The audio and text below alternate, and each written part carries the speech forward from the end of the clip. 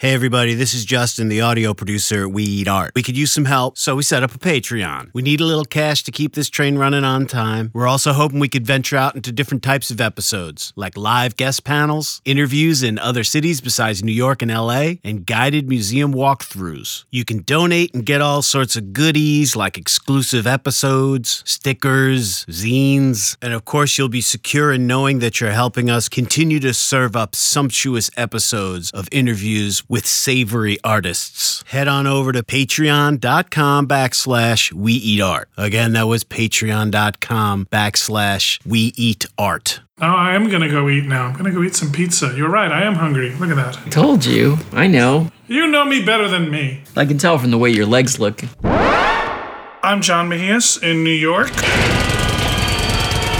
I'm Zach Smith In Los Angeles.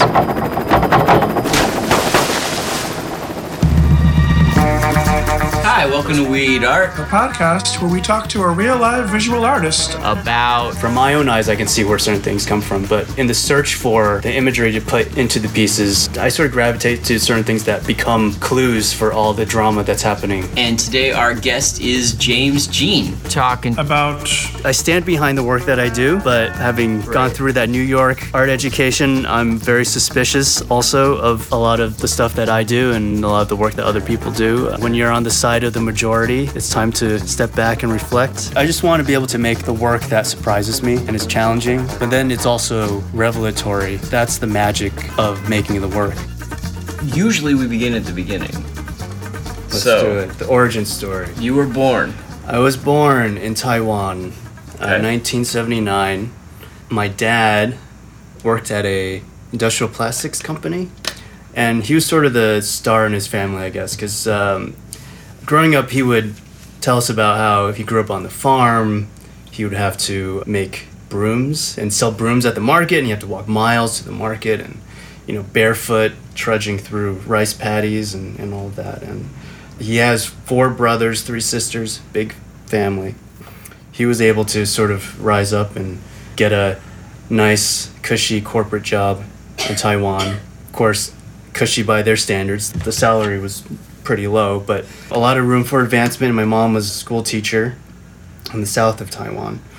Yeah, so I was born in Taipei, which is, I guess, the city most people know about in Taiwan. And my dad had an opportunity to work at the U.S. branch of this plastics company. And so we moved to the U.S. when I was 3.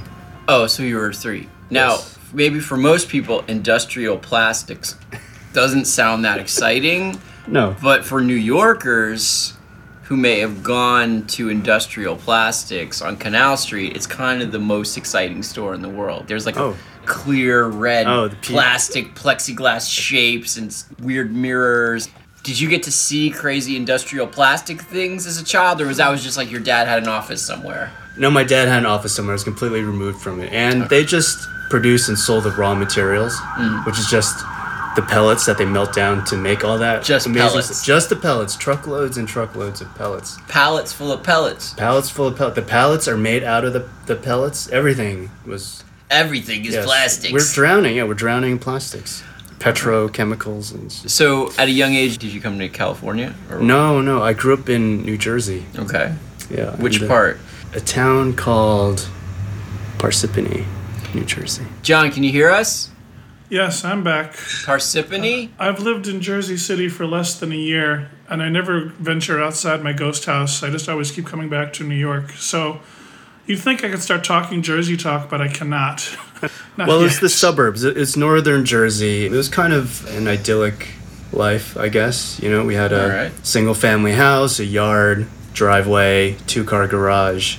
Enough of woods in the backyard to go explore on my own. But then, you come across like Pfizer, like in the next field over. Jersey's known for being the most densely populated state. I don't know if it still is, but it is called a garden state. So if you go in certain areas, it's actually pretty green, and you So can it's- get lost. Greenery with a subtext of chemicals was your childhood. I guess, yeah. All right. Yep. And also, English was not your first language? No, so we spoke Mandarin, although my parents also spoke Taiwanese, which is the local dialect, and it was sort of their secret language that they could use between themselves to talk about all the things that they didn't want the kids to hear.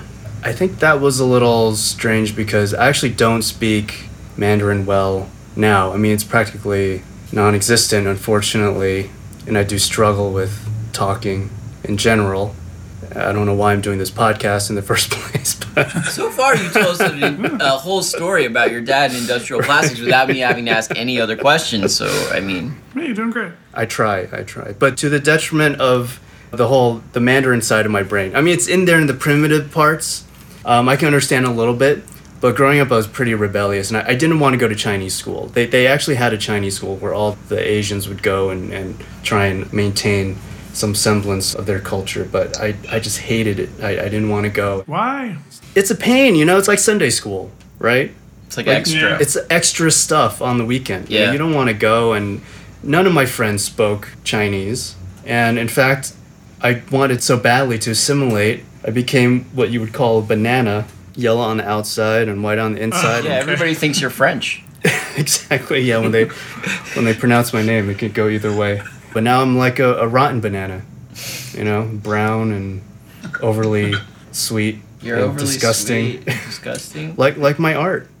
Brown bananas are the best. I buy the bananas, I immediately put them in a paper bag just to get them to that level right away. When you fry bananas, don't they need to be brown? Oh, yeah. You know.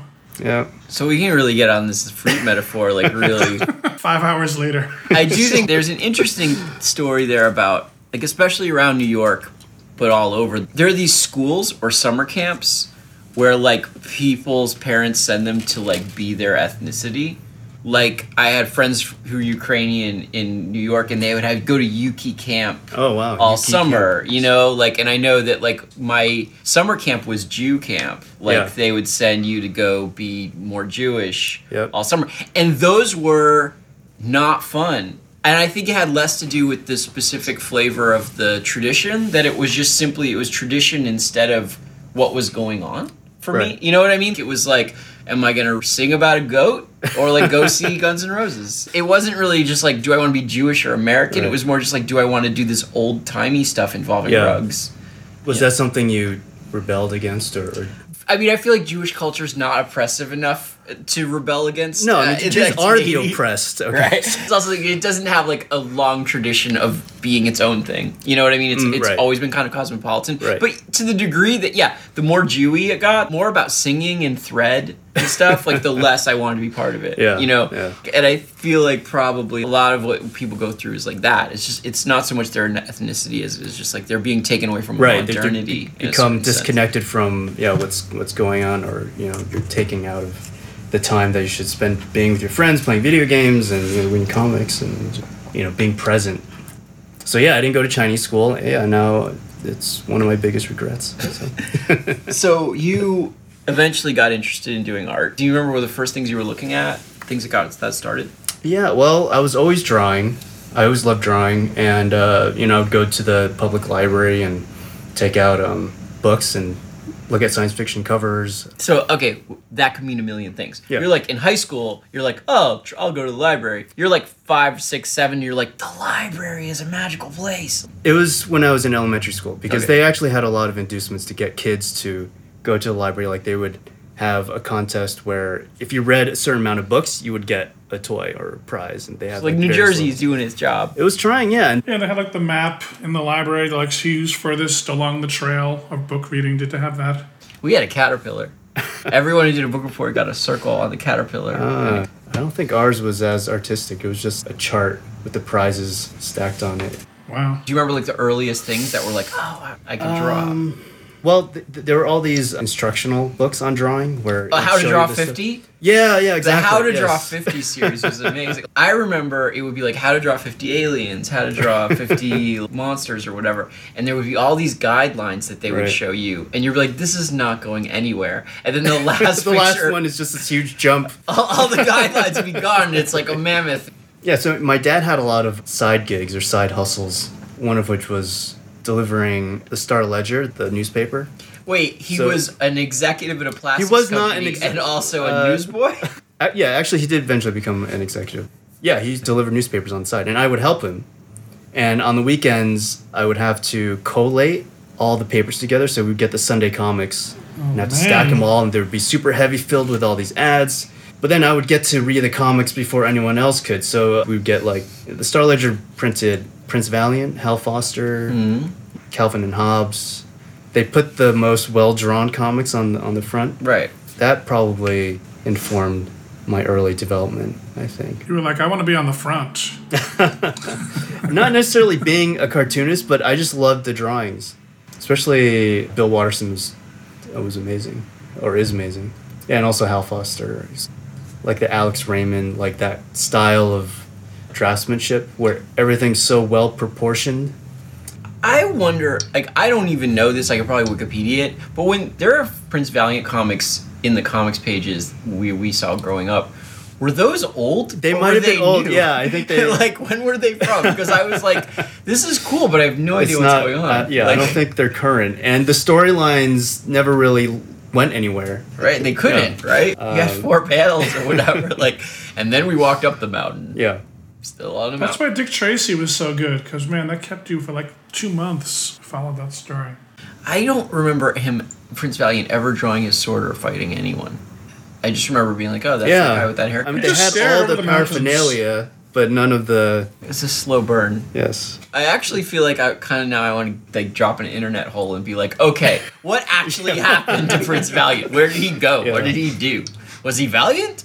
Did you go to art school? Yeah, I did go to art school, and... Was that like a thing that you knew was happening, or was it like... No, just- it was highly discouraged. When I grew up, I was a pretty good kid, good student. I had maybe 1 semester's worth of art class. And art class in high school was a huge struggle because the teacher had no control over the students. And it was a battle every day. She was like a mousy older woman, and the students just dominated her. And Are we talking about high school? high school, yeah. This is when we're starting to think about college, and for some reason I only applied to the School of Visual Arts, even though I had pretty decent grades and good SAT scores and all that. What made you decide just SVA? Well, they had a cartooning program. Oh. Yeah, and I wanted to draw comics, so they seemed like the obvious choice. And someone else, older student, was going to SVA at the time, and he was trying to get me in there. SVA is like so big, it's where like all the comic book guys teach. Yeah, exactly. So I feel like yeah. it wasn't a dumb choice if that's what you wanted to do. You Right, know? yeah, there were professional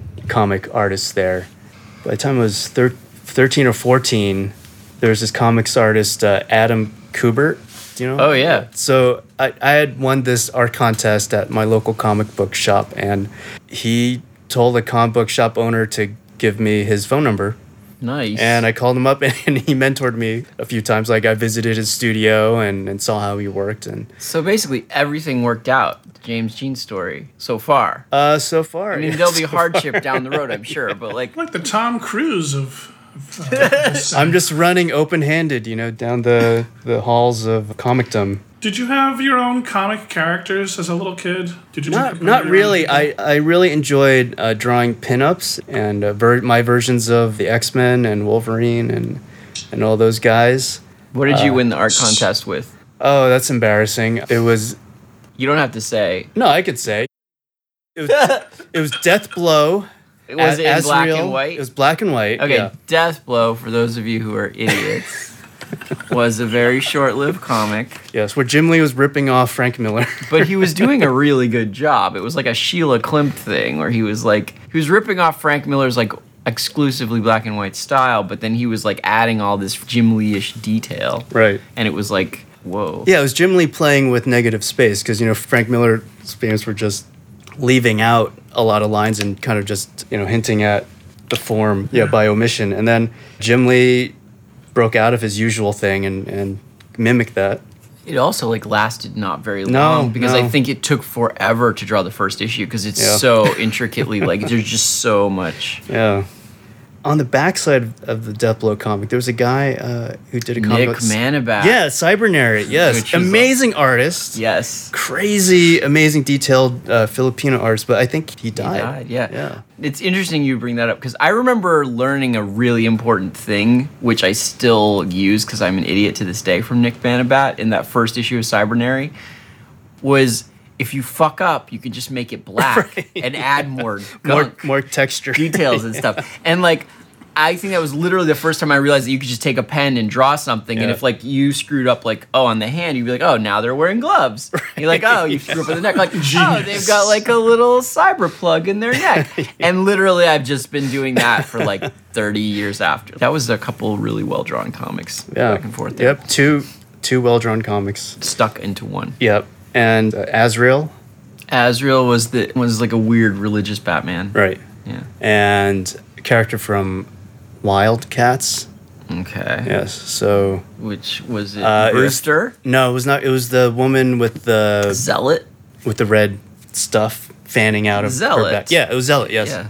Yeah. So, and I won a gold foil cover Wildcats #1, and after all these years, I think it's worth like $20. Well, those things used to be worth a whole lot of money, and then the internet happened, and it was like, oh, right. It was like, oh right, we printed like 2 million copies, and they're worth nothing. But then I met Adam Kubert. Adam yeah. Kubert. I have a tough time remembering Adam from Andy Kubert. Right, They yes. were both sons of Joe Kubert, who is like the guy, Yeah. like a very gritty guy who did the Sergeant Rock comics, which are Yes. sort of which were great. They had a cartooning school in Dover, New Jersey. the Kubert The school. Kubert School, yeah, just for training comic book artists. So yeah, I went to their studio. My dad he took me there, dropped me off, and I would hang out there for a couple hours. And So how did your dad feel about this? Was he like, I don't know if you'd be hanging out with these comic book artists, or he was like, well, they don't look dangerous. I think he was glad I had a hobby.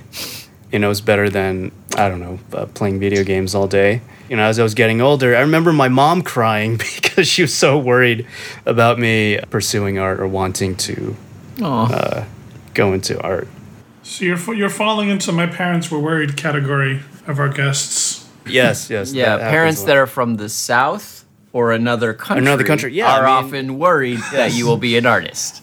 As immigrants, they came to the U.S. to give their kids a better life so that they could become lawyers, doctors, respected members of society, and that's just not what happened. And it's funny now with a lot of the people I know that are in their 30s, whose parents are immigrants, they actually go back to Asia to work. You know, they don't end up staying in the U.S. They have better opportunities in Asia. And I mean, the U.S. now, it's almost like a third world country. So you're like, they're right. My parents are right. I should have been a lawyer. Yeah, it's funny how our fortunes change, you know? You hear that story so much, but I feel like personalizing it is different. For some people, it's like traumatic, and they just don't talk to their parents. And other people, it's like, well, they Yeah. were upset, and then they were Sure, like, oh, yeah. it's a job. They become disowned, and yeah. But no, my parents were good.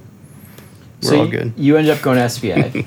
Yeah, I went to SVA. Well, they start out all the students in the foundation program. So you have to take oil painting, sculpture, photography, graphic design, and you learn all of the trade craft. And, it was like cutting the clear acrylic sheets and like Acetate? overlaying the acetate and using rapidographs. And I was developing film in the dark room, stretching my own canvas and all that. But after that first year, I realized I didn't want to draw comics.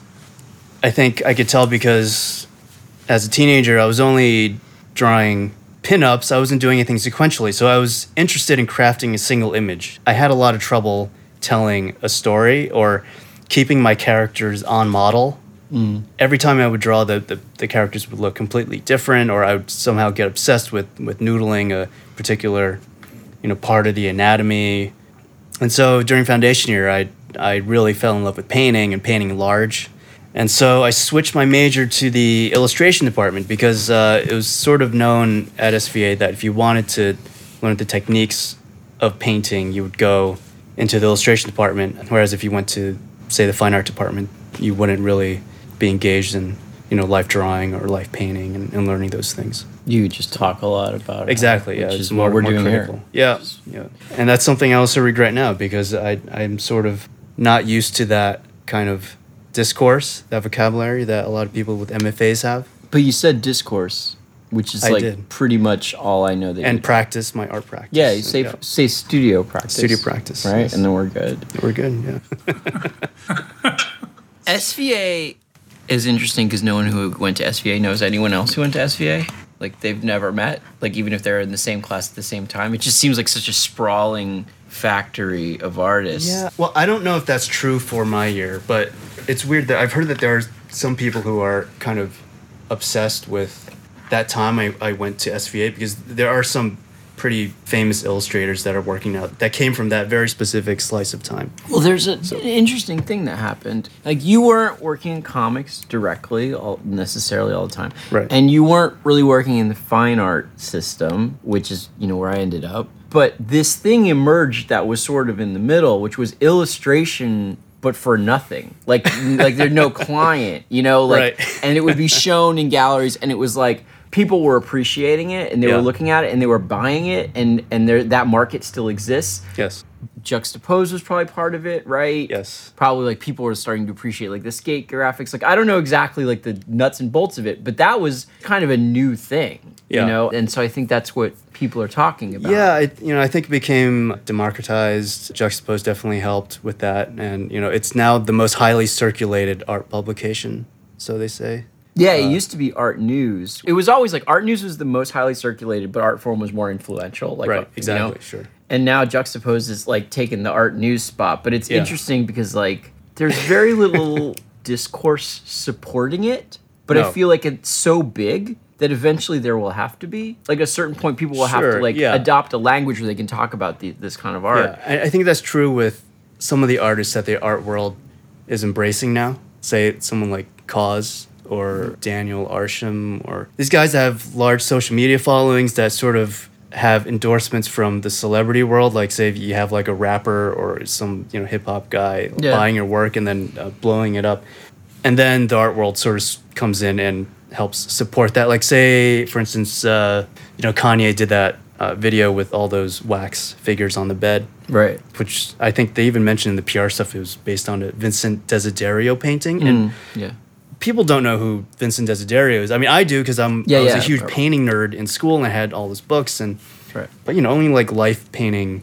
Yeah, I mean, I know people. Who that is. Yeah, painting nerds know who he is. But then that piece was shown at Blum and Poe Gallery in LA, and it's sort of this kind of weird crossover now of these different worlds. I mean, I think like Banksy and a few other people have proved it. Like, if you are so, like, people consider you so relevant, it's embarrassing for the snobbier art world to not have a part of that. Yeah. And so I think that was a thing.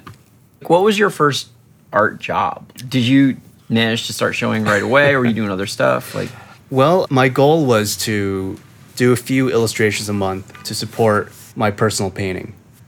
So I dropped off my portfolios at a bunch of places, and I graduated with a portfolio filled with these, very strange narrative, figurative paintings, oil paintings mostly. No one wanted to hire me. It just didn't work for editorial illustration. As a last resort, I dropped off my portfolio at DC Comics. And the reason why it was a last resort, because I heard that, comics didn't pay very well, and I wasn't expecting to be able to, kind of make a living off of doing only a few covers a month or one cover a month. But actually Vertical ended up paying competitive rates to regular book covers. It's almost like covers are like a better... Oh, they totally are, yes. Pound for pound, yeah. It's kind of a drag because, like, for the comics, because in the end, like, covers pay better than doing the interior, which means that the people who are the best are doing the cover. Yes, and interior is such a painful job. That's exactly the word, painful. But it seems like comics are so competitive. In that world, yeah, I think so. Because you have so many people wanting to break in. Yeah. The market for them being actually good is relatively small. The fact that you're better than the next guy matters way less than the person's just fast. And it's like, it's Superman. Like, it's Superman again. Look, it's Superman. That's like another month in a row. I always thought it was interesting that Vertigo would have artists that were a little less, I don't want to say less... I can say their artists are less descriptive than, say, like a Marvel artist. I mean, Marvel, they hired artists that were very flashy and really good, but they actually treated their artists worse than DC. DC takes care of their people like a little better. I think they're always afraid that they're going to leave and go to Marvel. Right. So they're like, do you need anything? I didn't expect the cover thing to take off, and then the covers led to a lot of other work, editorial work, advertising work, because it turned out a lot of art directors read comics, and that's how they became aware of my work. And after it became published, it sort of made them feel like it was okay to hire me. So, did you just come out of school and you managed to get the cover job, or were you working in between? Well, I always had jobs. I mean, I was involved in the tech bubble that was happening then. I worked at a internet company doing animations for children's website. Were you doing the creative end, or were you just programming and stuff? No programming. But everyone was drawing in Flash, Okay. and I still use Flash to this day. It's a better drawing program than Illustrator, so that's where that came from. But yeah, a bunch of guys I know to this day, artists, we all work together in this office, just doing the designs and drawing the characters and backgrounds, and we had other programmers putting it all together. But yeah, those time of like crazy parties, and they would be like giving away Hummers at these parties, and The tech bubble. Yeah, during that whole tech bubble thing. Did you ever go to the Box? What was the Box? The Box is like this performance space downtown during the tech bubble where like Molly Crabapple did the posters and yeah. but that was her tech bubble story. Yeah. Was that everything was like just, diamonds and cocaine and, Yeah. bulldogs. Yeah. Bulldogs. That all happened on Wall Street. Then all of a sudden, everyone started getting laid off.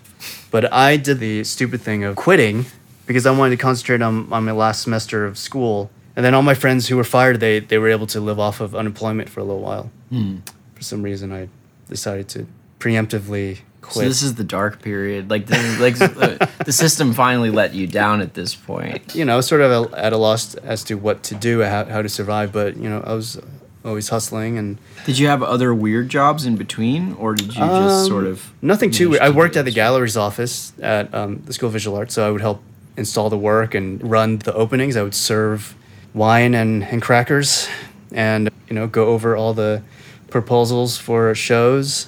Pretty soon after graduating, I think it was the fall after I graduated, I'd gotten that gig from Vertigo Comics, and it was like a 4-issue thing. Was that Fables? It was Fables, yeah. And it was a huge struggle in the beginning because there was a ton of art direction and I didn't know what I was doing. My work was still developing. I mean, that's the thing. I don't want to go on a big tangent where we lose the thread, but I always feel like you are just all over the place in Yes. terms of the technique and the style. You have a recognizable line underneath, Right. but it's almost like it's not a specific relationship of your hand to a specific instrument, Right. which is what most people's line is. Yeah. It's like that line, it manifests itself like it'll be an oil painting, and then it's an ink line, and then it's like something else. You're always changing this. You're very restless, and I'm like wondering, like, how did the covers? Did you just have to be like, all right, I'm gonna keep. This is gonna be 4-color. Right. I mean, was there a discipline to it that you? Well, that was my biggest insecurity about doing the covers, because we had mentioned before about keeping characters on model. I couldn't do that, but Fables was kind of perfect. It was because it wasn't like a superhero comic. For It the was- people who have never seen it, can you like describe what Fables is well, about? yeah, Fables takes all your classic fairy tale characters and puts them in a contemporary setting like New York City.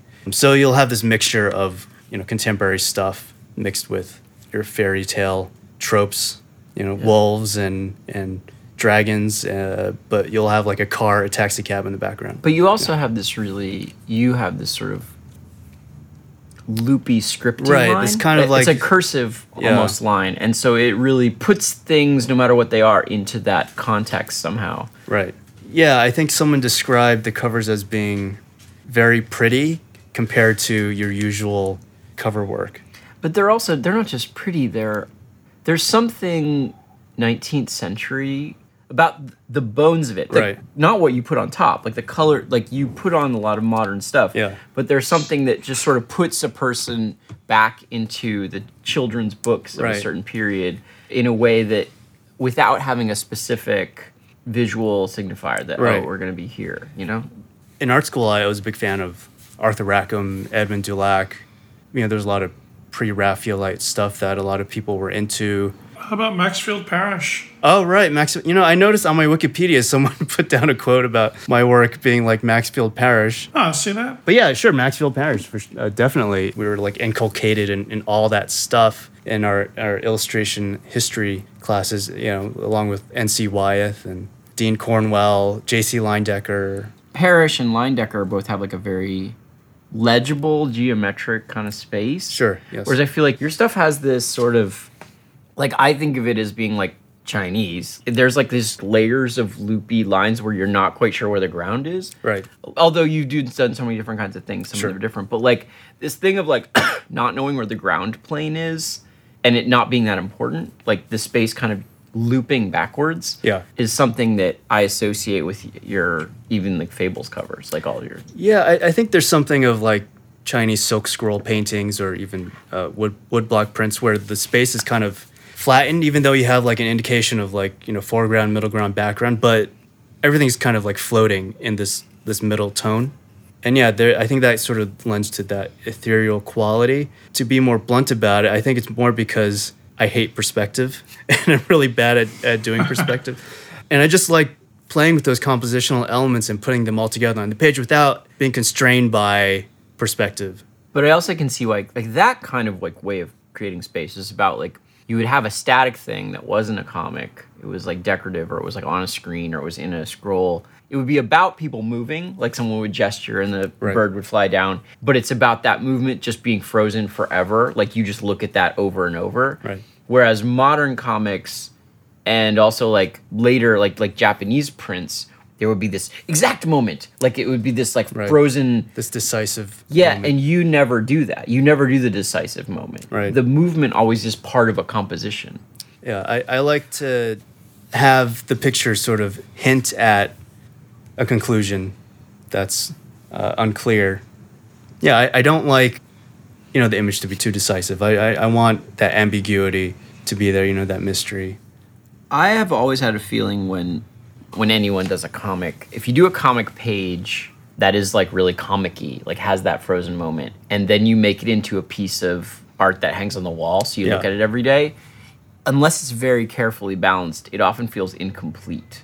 Like Mignola's Hellboy, his art of Hellboy, like in the Hellboy comic, every one of those panels seems like genius. Like you're Yeah. like, but then when you just have one cover and in the Art of Hellboy book, and it's just like one page, and you're Yeah. supposed to look at it, you're like, okay, he hits him, but then what? There's like this Right. the movement left and right across the page that doesn't resolve because Yeah. it's like there's not another panel. There's no, Right, and so there's yeah. like this weird like feeling of like, oh, I'm missing out. Whereas your stuff is like, no, it's about going into this sort of vortex Right. in the picture. Yeah, I like the idea of the vortex. But then I think, I want the vortex to pull you in, but then everything is balanced. I want to get the picture to a point where you can't put anything else in it. I think you have that compulsion too, where you're just like Yeah. putting down more and more stuff. Like and Schindler's List. trying to pack them all in. Yeah. Trying to save everything. Right. Salvage the picture, actually, right?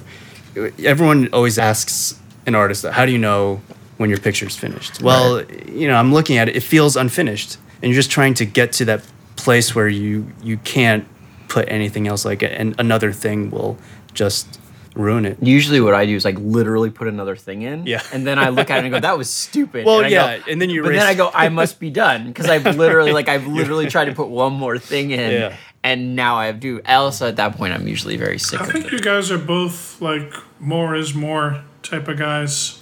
Yeah. Like Yngwie Malmsteen says, more is more. I don't Yeah, more is more. Oh, Yngwie. Man. You just sent me on a whole journey. Sorry.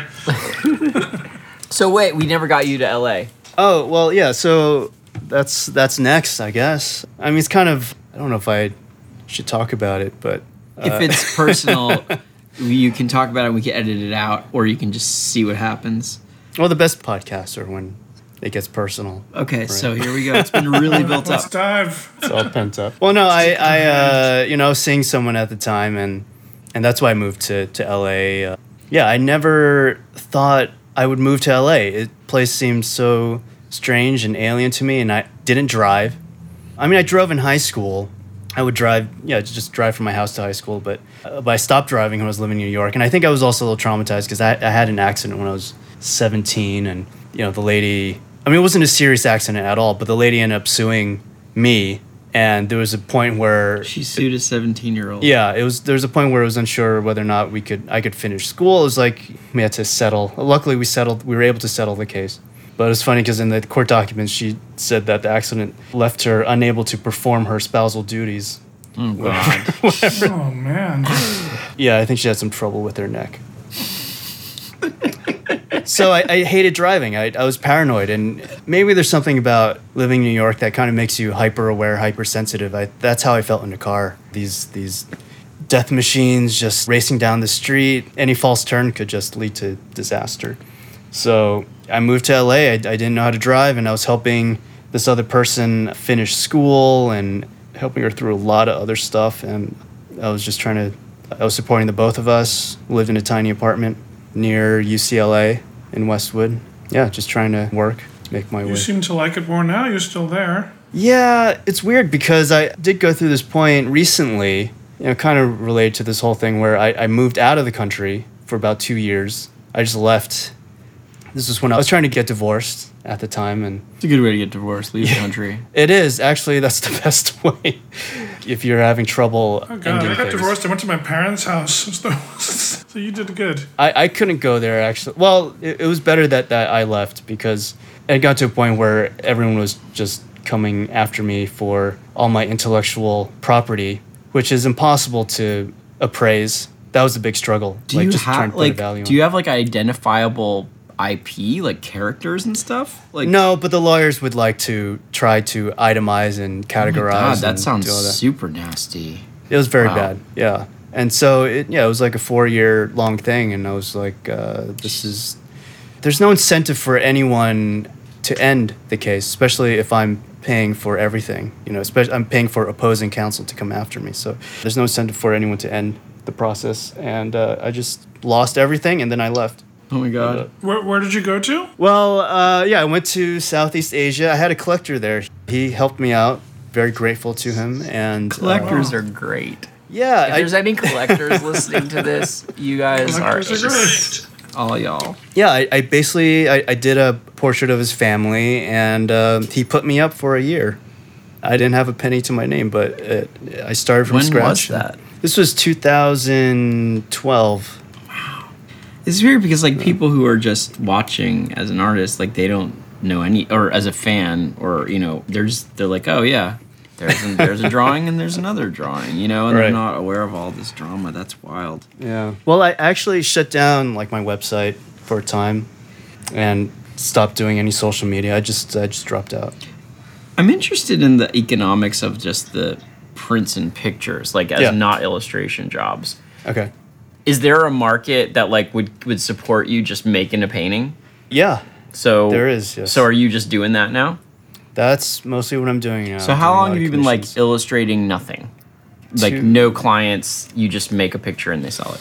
Well, I had my first gallery show 2008, and at that point I just finished a big project with Prada, and I felt like those were big murals, right? Yeah, there were 2 large murals, and then the images from the murals were cut down and turned into all sorts of different materials, from fabric prints to in-store installations. So they had you were not only making pictures, you were making like essentially designs for their like fabric.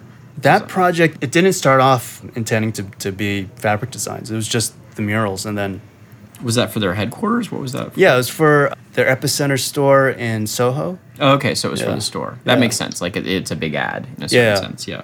I mean, they have this rotating installation there every 6 months or so. All of that work for 6 months, because those are like those murals are a lot of like elaborate. Intense. Like I would have been like, oh, we're keeping this, and that's all. So I guess an art director had seen your comic stuff and then been like, yeah, come over to Prada, or how? Well, that's kind of a funny story because the guy who did the previous mural, well, it was a wallpaper mural, so it was all digitally printed. But there's this guy Eric White. Did you know his stuff? He's a painter. No, I don't. But I'll look him up. You might have seen him on the Oscars recently because he's dating Patricia Arquette. Well, they're super tight right now. But Eric's been around for a long time. He's been doing a lot of paintings. He recommended me for the mural job because they were actually looking for a comic book artist to do like a Frank Miller film noir type of treatment where everything was in panels and was black and white and narrative. And I did that. I did that proposal through this design company that does all of Prada's print stuff and installations. When that was submitted, Prada actually didn't like it. And they said, we want something a little more historical, romantic, nonlinear, a little sci-fi, fantasy. And that was perfect. I could do that exactly. They wanted you, right? I don't know if they wanted me specifically. But they didn't know that. They didn't know that, yeah. So I submitted my own samples. I did like a couple of sample drawings, and they were like, "Oh, I think this is a good direction." And based off of some of the imagery from the previous collection, I had created like this kind of long scroll, loosely based on this narrative of like Mary searching for her little lamb. So in the beginning, you kind of see like Mary wearing like this fur vest, and she's calling out to her lamb. Then she goes on this crazy like Hieronymus Bosch-esque journey, and at the end, she finds her lamb and is like bottle feeding this sack of fur. They ended up taking that particular image and putting it on a purse, but then they sanitized it a little bit. They took out the bottle feeding and put a flower in her hands. Yeah, that's a drag because the bottle really makes that. She's just shoving this bottle into this ball. Did they ask you, or they just Big dumpling. No, Yeah, they didn't ask me. And it was great because with the mural, I could do whatever I wanted. I had complete freedom. Right. And then they took that material and they did whatever they wanted. But it's also worked like out. at that point in your career, you're like, yeah, do stuff. Sure, You're paying of course. me, right? Yeah. So after that collaboration and how it turned out, I felt like that was a good time for me to stop. It was sort of like the pinnacle. And I'd always wanted to get a gallery career going. And so I had a show at Jonathan Levine Gallery in New York. And at that point, I'd stopped doing any commercial work. So yeah, that was 2008. So it's been about like 8-9 years. We have a model in common, Sasha Grey. Sasha Grey. That's right. Yeah. How did you meet her? Yeah, that was around 2007, 2008. I saw this Vice article on her. I think she was doing a photo shoot for Richard Kern. Yeah. And the headline was "The World's First Existential Porn Star," something ridiculous like that. I asked my friend David Cho if Oh, if you he know knew Cho. her. Okay. Oh yeah.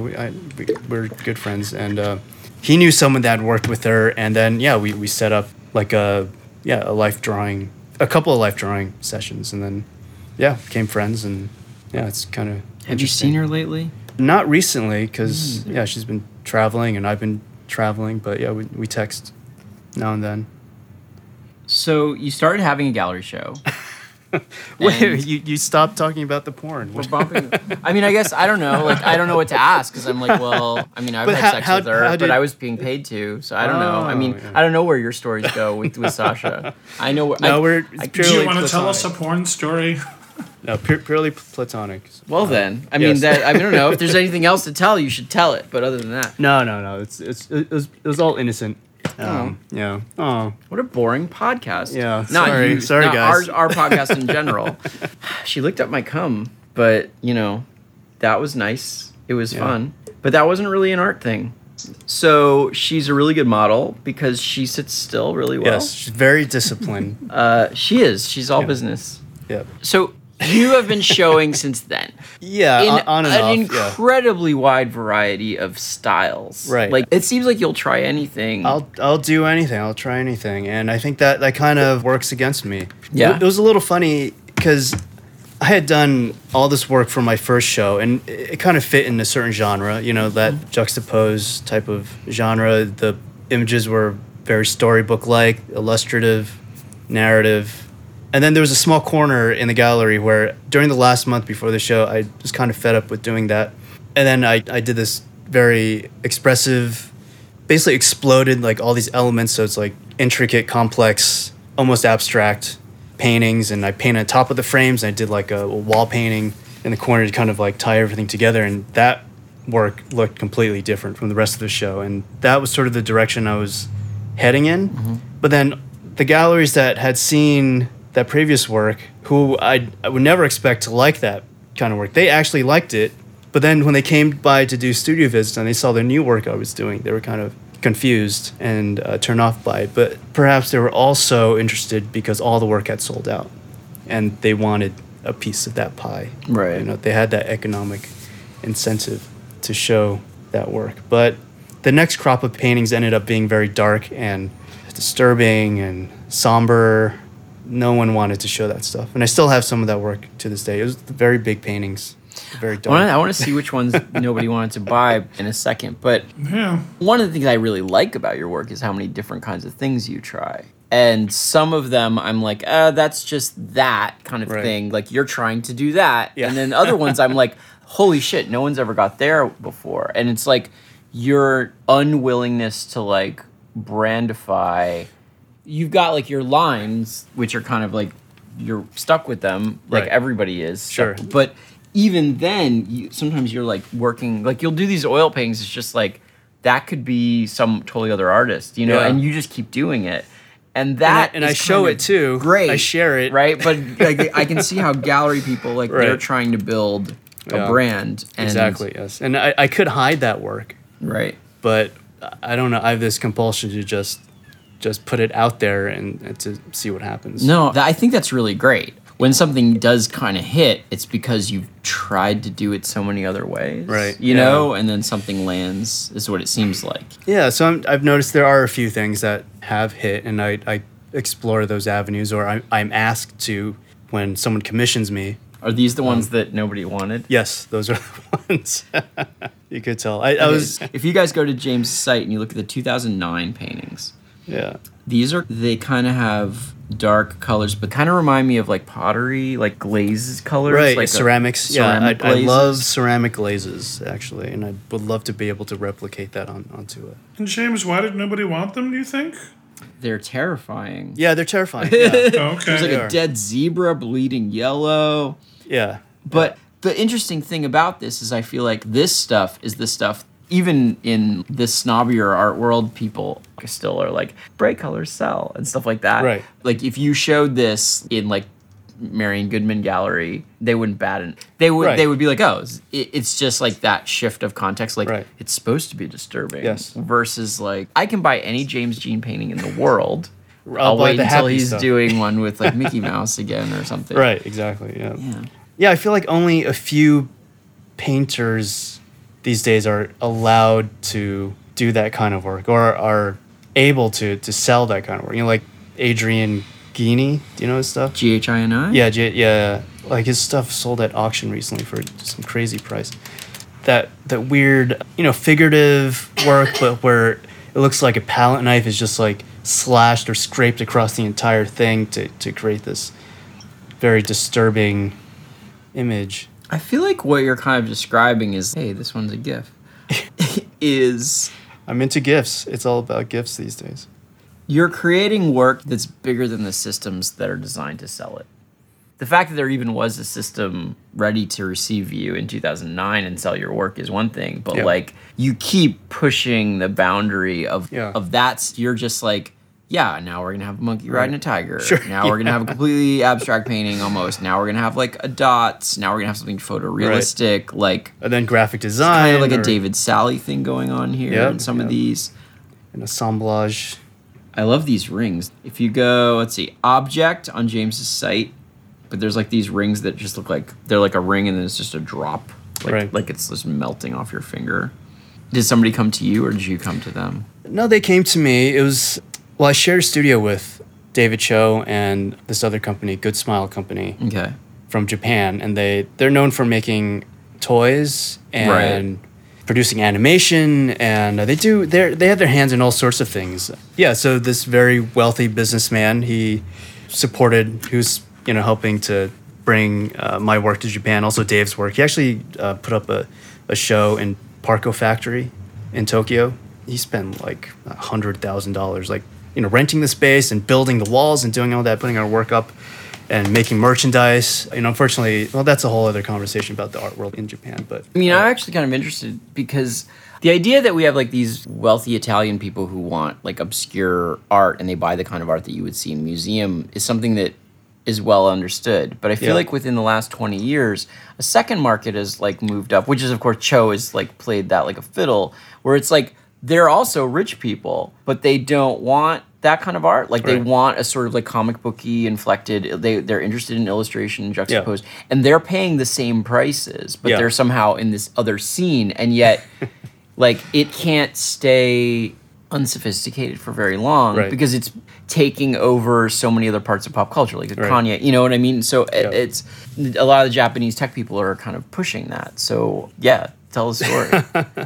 well, I feel like, yeah, in Japan, there's a strong fascination with bringing Western art over to Japan. But unfortunately, the apparatus there is very small.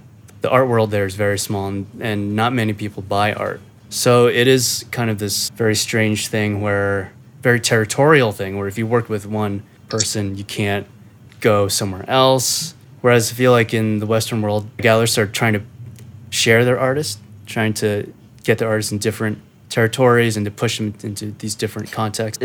Yeah, I mean, it's also like a difference between, in the U.S., you've got L.A., Chicago, and New York, and then San Francisco a little bit. Yeah. And so you want to have, like, it's okay to have a show in, like, L.A. or San Francisco if you're showing in New York. Right. Whereas in Europe and Japan, for each country, there's, like, one city Exactly, yeah. where all of that stuff is happening. Yeah. I mean, I think the big problem in general is that people just don't buy art there, really. Yeah, I mean, as much as you try and push the artists, it's hard to build their careers. And I think a lot of the Japanese artists, they do try and show outside of Japan and gain a reputation there. You know, I'm working with Takashi Murakami now, and I know he has a lot of frustrations with showing in Japan. And I mean, he didn't have a museum show there for like over 10 years. I think he did a show just this year at the Mori Art Museum. I think he said, oh, that's the last time I'm going to... I mean, the weird thing about Murakami is that, like, he would seem to be almost like the kind of artist that would go over less well in Japan.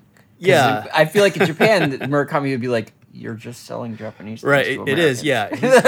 I thought he was like the king of Japan. Like, I thought he just like owned the place. He does a lot of stuff in Japan, certainly, a lot of collaborations, but I think generally the Japanese art world is more enamored with Western stuff that seems foreign, you know, the other, like the Western world is the other, where it's on the flip side here. But I feel like here, that's why people like Exactly. Murakami is like, Yes. they're like, my kids like anime, but Yeah. I like this handbag. Yeah. This handbag. So you're working with him? Yeah, I had a show at his gallery in Japan. He has a few galleries in Japan. So I did a show there. Poor guy. This last He's really having a rough time in Japan. Yeah, exactly. Funny talking to him about the art world. I mean, he has this huge operation set up. It's really amazing what he's built up. Like, he's got hundreds of employees. He has these two enormous warehouses that are connected. One is just to hold his art collection, and it's like going into, you know, the end of Raiders of the Lost Ark, where Yeah, right. all those, you see all those crates, and it's like panning out, and it's like this endless thing, and that's exactly like his warehouse. Everything's packed up. The ceilings are like 30 feet high, and there's like multiple levels. That's just for the art. And then you go into the other warehouse where all the production takes place. He has all these silk screens stacked up, like thousands of silk screens, and then you go up another level, and it's all these people on computers, and all these people, you know, making his paintings. I mean, that's not something I want to do, but it's when you see it, it's just really incredible. He's the Warhol of Japan. Yeah, the Warhol of Japan, exactly, yeah. I mean, he actually says people want a clown, and so that's why when you see him in pictures and all that stuff, like, you know, Warhol was that big proponent of the artist as the ambassador of their own art, right? Mm-hmm. And so for me, that's not something I can It's really clear do. that you're the straight man, right? Oh, like you're like hanging with Cho and Murakami. Right. Like you're That's- the normal one. Oh, yeah, I never really thought of that. Like, that's what you're trying, like, right? Yeah, that's true, yeah. Huh. You're the Humphrey Bogart, just the hard-working guy. That's the you know? picture you're painting, right? Like, I'm the blue-collar guy, you know, and I'm behind the curtain. John Cusack. You're the John Cusack. is that right? Sorry. John Cusack in what movie? Like, who are the other people in this movie? Just as the everyman, just honest, Yeah. and just working, doesn't have a lot of shticks. I never just thought as of him that. as the... Maybe I'll think of someone better in 10 minutes. Okay? In Give me Con time. Air, for sure. Definitely. Yeah. Yeah. Well, lately he's been playing a lot of hitmen, assassins. He's been going, like, Yeah, because Um, you don't see them coming, right? Like, that's the guy. He's got all this built up, you know. He knows the angles because Yes. everyone's been ignoring him. for playing so long. against type just Right. to stab you in the back in the end. That's me. But it's okay. So Murakami couldn't possibly be more accepted by the sort of highbrow art world. That's true, yeah. Is he showing like artists like in Japan? Is he showing people like you? Is he showing like who's he showing? Yeah, What is he's it? showing people who are kind of on the fringes of the art world. He even has some manga type of artists right. that he shows. This guy, Kim Jung-gi, who's this savant-like illustrator. He'll draw like a whole panoramic of this whole cityscape with all these characters, and everything is in this like fisheye perfect perspective. He has a photographic memory, so when you hang out with him, say if he was in this room, he'd be able to replicate like everything in this room in his sketchbook, like all of us sitting here with all the mic stands and the books and, you know, all the, you know, the dirty laundry and Kind of everything. reminds me of a Mad Magazine drawing. You know what I mean? Like those crowd scenes that Mort Drucker used to do. Yeah. But he's not a savant. Like, he's like a normal guy. He's like, I think it was ex-special forces in Korea. So he could kill you. And he also knows all about the guns that he's drawing. All the details are correct. And he has like a family and kids. So he's like the normal guy. But for some reason he has these crazy savant-like powers. So Murakami's really pushing these people to be. He is, more yeah. He's doing that's this show called Super Flat, which is based on his whole book and his Super whole Flat, yeah. philosophy.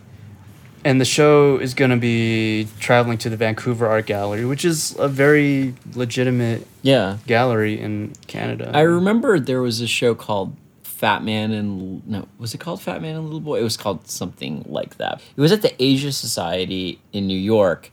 They would show Yayoi Kusama and Murakami, but they were also showing it next to just like pictures of Godzilla and stuff. Oh. So there was like, they had like a bunch of like animation stuff, and they had the Ultraman designs. Yeah. It was like, well, this is art. Yeah. And then this is Japanese culture, which we're also going to show you. And Born out of the bomb. Is that what they're... It was like trying to put that stuff into context.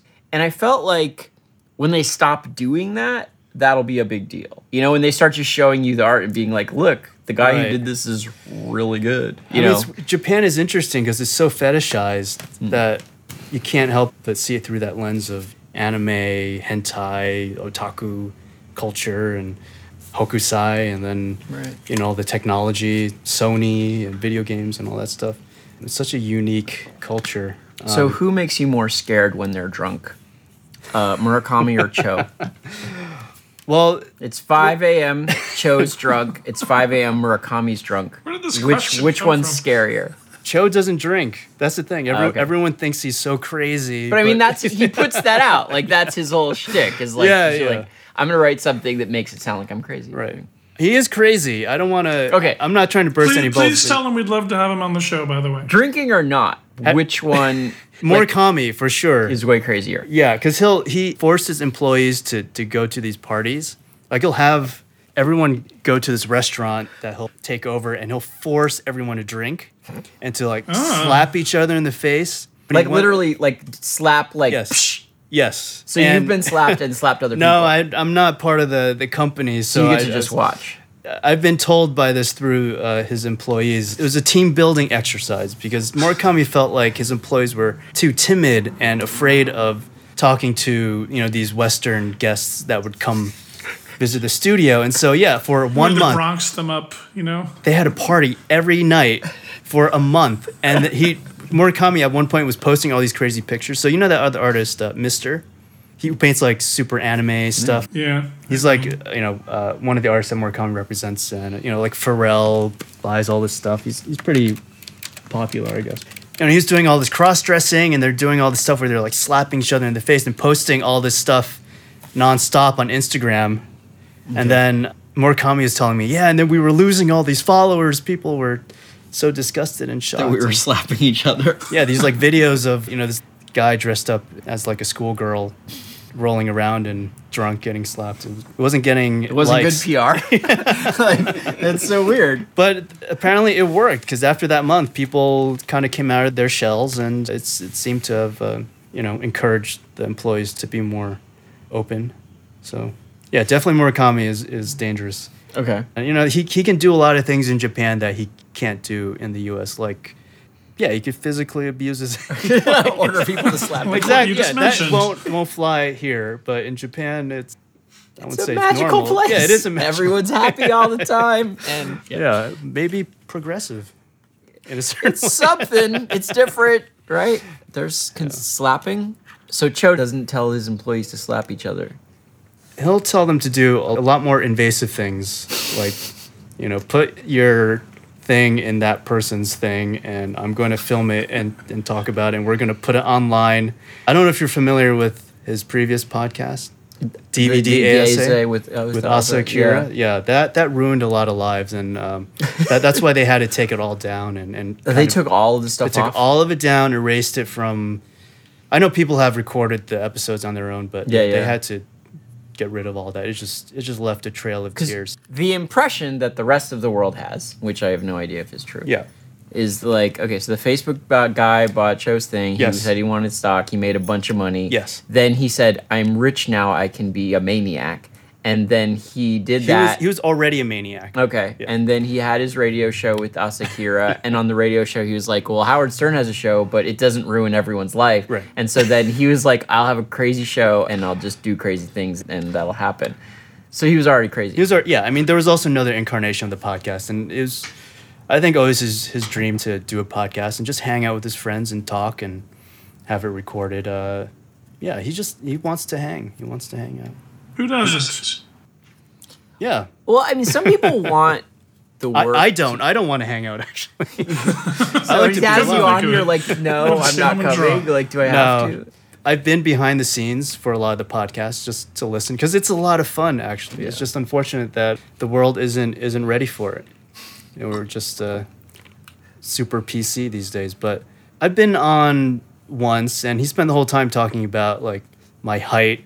And for those podcast listeners out there, I'm a diminutive Asian male, and He's not like tiny by any means. You're like 5'8", right? no, I'm 5'3".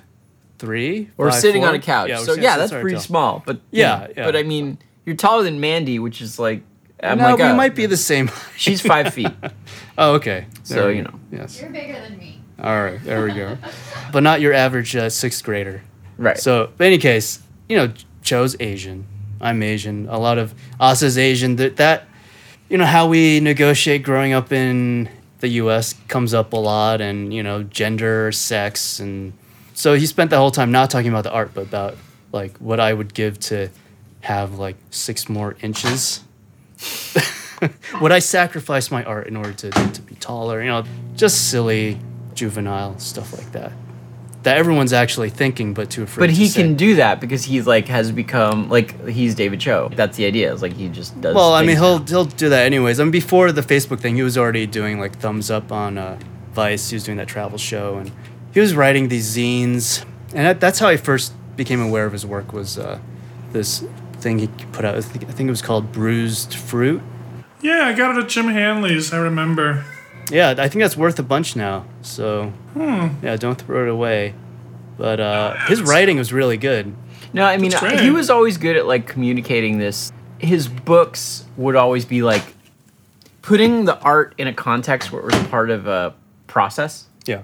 It was part of this like, oh, we're doing this now. Like, oh, I drew Transformers because like I felt like it. I was at Taco Bell. And there was also like a certain kind of way he would tie the art to what he was doing that made it like feel like the real project wasn't the painting or the writing. It was the connection or somehow, Yeah. like. Well, it's the myth building. Yeah. It was part of the whole thing, and But it was also not just building him up as a crazy dude, but also he was an illustrator of a story that was interesting about himself as an artist in a weird way. Whereas you're just like, the secrecy of the narrative is almost the subject yeah. in a lot of cases. Like, it uses techniques of illustration, Right. but it's not illustrating another text. No. But it knows that you want to look for a story. Yes. And it's hiding that from you, and the subject is almost the mystery of that, Yeah. I like the idea of people trying to decode the work. I don't know if I'm that aware that I'm doing that in the moment, but of course, after the work is done, you sort of take a look at it, and you, from my own eyes, I can see where certain things come from. But in the search for the imagery to put into the pieces, I sort of gravitate to certain things that become clues for all the drama that's happening. Do they in my own seem life. mysterious to you? Like when you finish one, you hang it on the wall?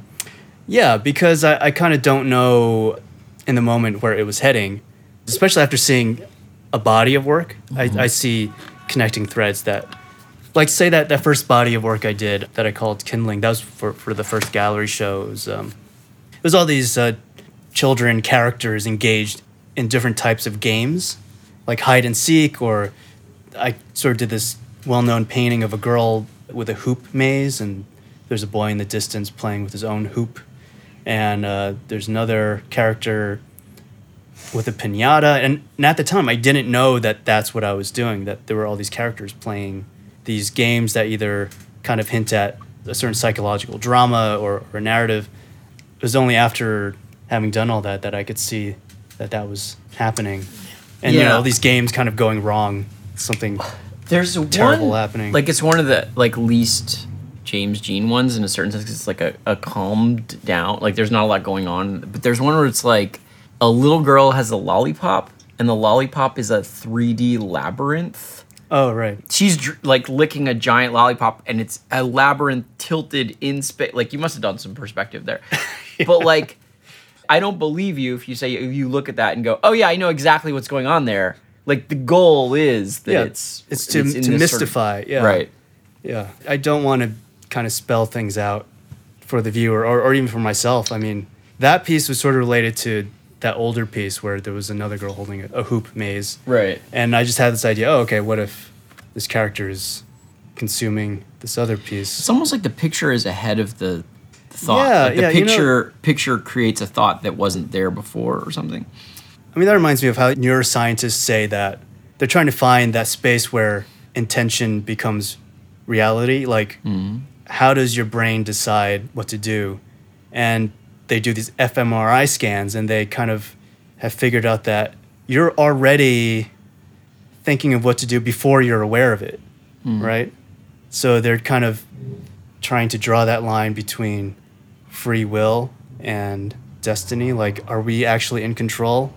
Are any of these like just literal dreams? Like I had a dream and then that's that? No, I can't really remember my dreams. Do they come out of the sketch process? Like Yeah. I think all that stuff comes out of just scribbling on a page. And I would say half the time I don't know what I'm going to do. It's just, that's probably where all that loopy stuff comes from, because I'm just like scribbling on the page, kind of like teasing out a form from these scribbles. It's interesting because everybody does that differently. Like if you look at someone's I don't know what to do kind of lines, like Yeah.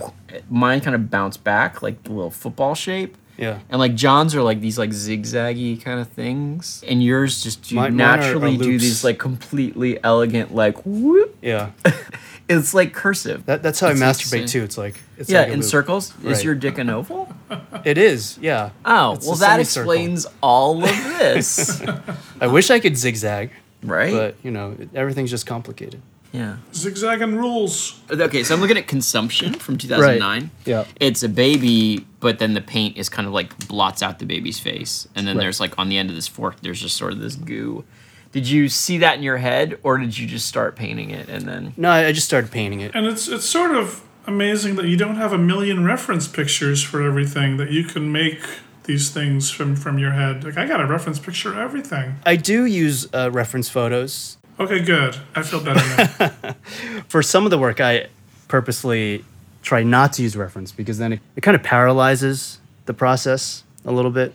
Yeah, I mean, I do feel like a lot of this stuff, like if you had used a reference, like a lot of the things are like the idea of the thing. Right. You know, so, yeah, this newer work you're looking at I'm right looking at now, 2016. Okay. Yeah, there's no reference for that. I'm just purposely trying to draw the figures, the characters from memory, and allowing distortions and mistakes to happen, even though people will look at it like there's no mistakes. But compared to a photograph, But the number of times you've drawn like a monkey or a scissors or whatever, you Sure. eventually it's in your hand and you can kind Right. of fuck with it. There's this awesome picture of okay, so it's an orgy, and then everyone involved has a rabbit's head, but then their bodies are like, they look like Canova, you know, like that Cupid and Psyche sculpture. Yes. Where they're kissing, but their bodies are like perfectly anatomically correct, but their heads are giant cartoon bunny heads, and it says digital. Yes, So that was drawn on an iPad.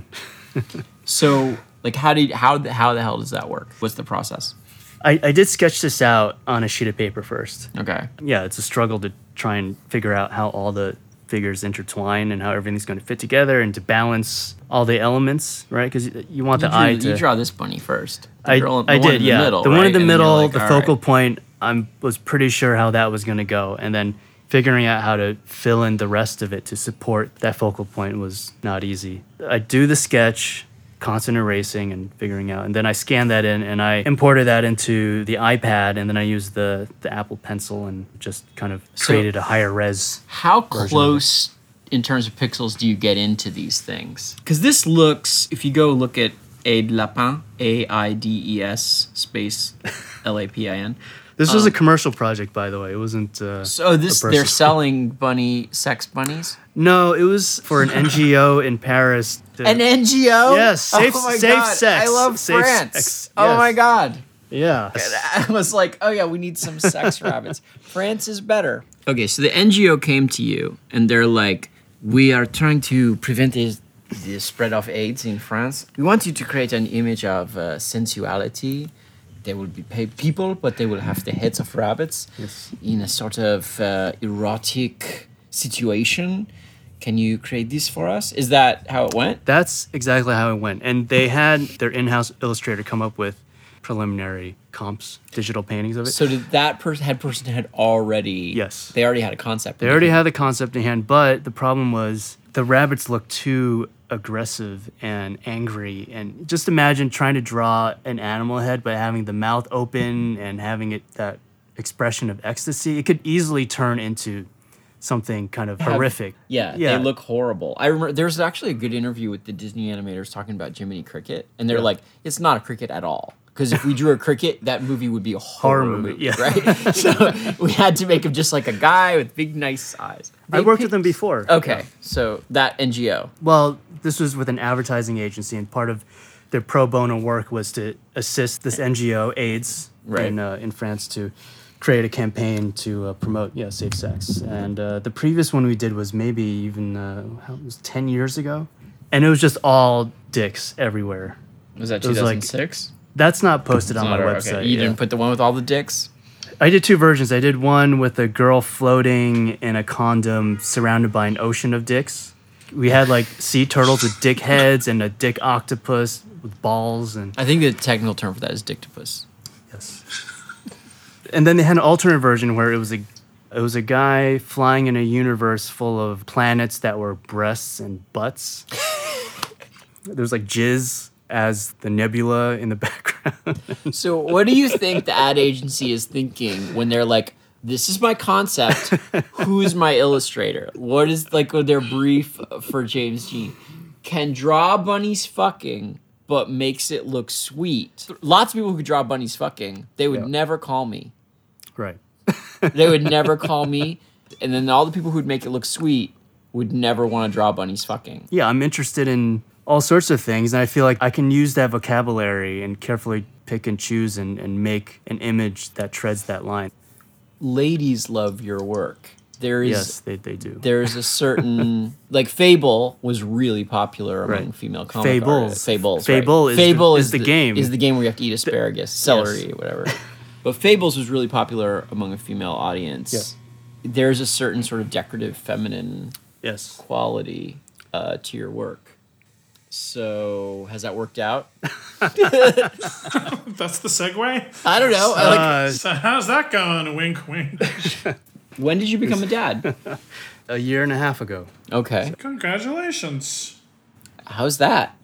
You have to make certain compromises when you have a kid around. And you looked real shifty. Like, it seemed like these compromises went way beyond what I was thinking. Like, I was thinking, oh, you might make less work. But you were like, certain compromises. No, just being able to pick up and do whatever you want to do. Right, and, like, say, if I wanted to make ceramics tomorrow, I can't really do that. Everything is set according to a schedule dictated by the child. And, where you live and all of that. Like, would love to be able to just pick up and travel and go hang out with my friends who are constantly just traveling the world, doing whatever. But on the other end, like, they're kind of aimless. And, they're always searching. Whereas I'm forced to have this thing that I have to focus on. I think with my art, there's always a little bit of self-sabotage that goes on. To go back with Cho, he's completely uncompromising with his life and what he does to the extreme. Like, he'll just do whatever, he'll make whatever avenues open up so he could pursue whatever crazy thing he wants to do. Because, he's not normal. Whereas I'm normal. Also, he's now fantastically wealthy. Sure, so that probably helps a little, right? I mean, well, he was doing pretty well before as like a gambler and doing other, projects here and there, selling his paintings. Yeah, Dave is in, that range now, and so he can do whatever but he wants shares to. a studio with you. Well, we did share studio together for like 3 years, Right. like 2010 to 2012, 13. Yeah, but I'm normal. For some reason, like I have to have a house and to, have a wife and to have a kid and to do these normal things and pay my bills and taxes and be responsible. Having a kid is a good way of pulling you out of yourself. Yeah. Like, you spend a long time thinking about yourself and what are you going to do and this and that. Like a kid just, some people love that and some people have a problem with it. But I feel like your work is so involuted. It is so much about your unconscious. I think that satisfies that compulsion, the work, when I'm making it. Like, I'm not tortured by that stuff that a lot of people are, like, what am I going to do in life, or what is life all about? Why am I here? What do other people think of me? All that kind of gestalt that gets people to drink and do drugs. You're the first not existential artist, is what you're saying. Exactly. Yeah. The goal is not to figure out anything in the work, it's that the goal is the mystery. Yeah. And that is such a frustrating and strange thing about it. Yeah. And on the one hand, it's like, there's a mystery here. Yeah. On the other hand, like, I like the mystery. Like, I want it to be a mystery. And that's what makes it hard to have a podcast about art, right? Right, And to yeah. have artists talk about their work. I think I remember seeing this documentary with Gerhard Richter, and he's like, I make the paintings so I don't have to talk about them. Well, my take has always been, if we don't talk about them, Other people are going to talk about other it. people yeah. do, and they're bad at it. So, Yeah. We're bad, but we're better than them. I am interested in how long you managed to stay, because you used to have a restlessness about the way the art is. Yeah. Like it'll be like this color scheme, that color scheme, this medium, that medium. Right.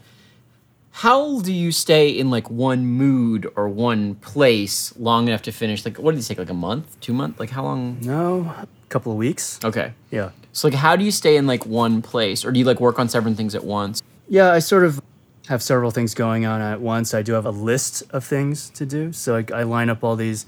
Well, my work has gone through various modes where, I was doing a lot of commercial illustration. Then I was just doing straight personal work, fine art. I don't know why I hesitate to use that word, fine art.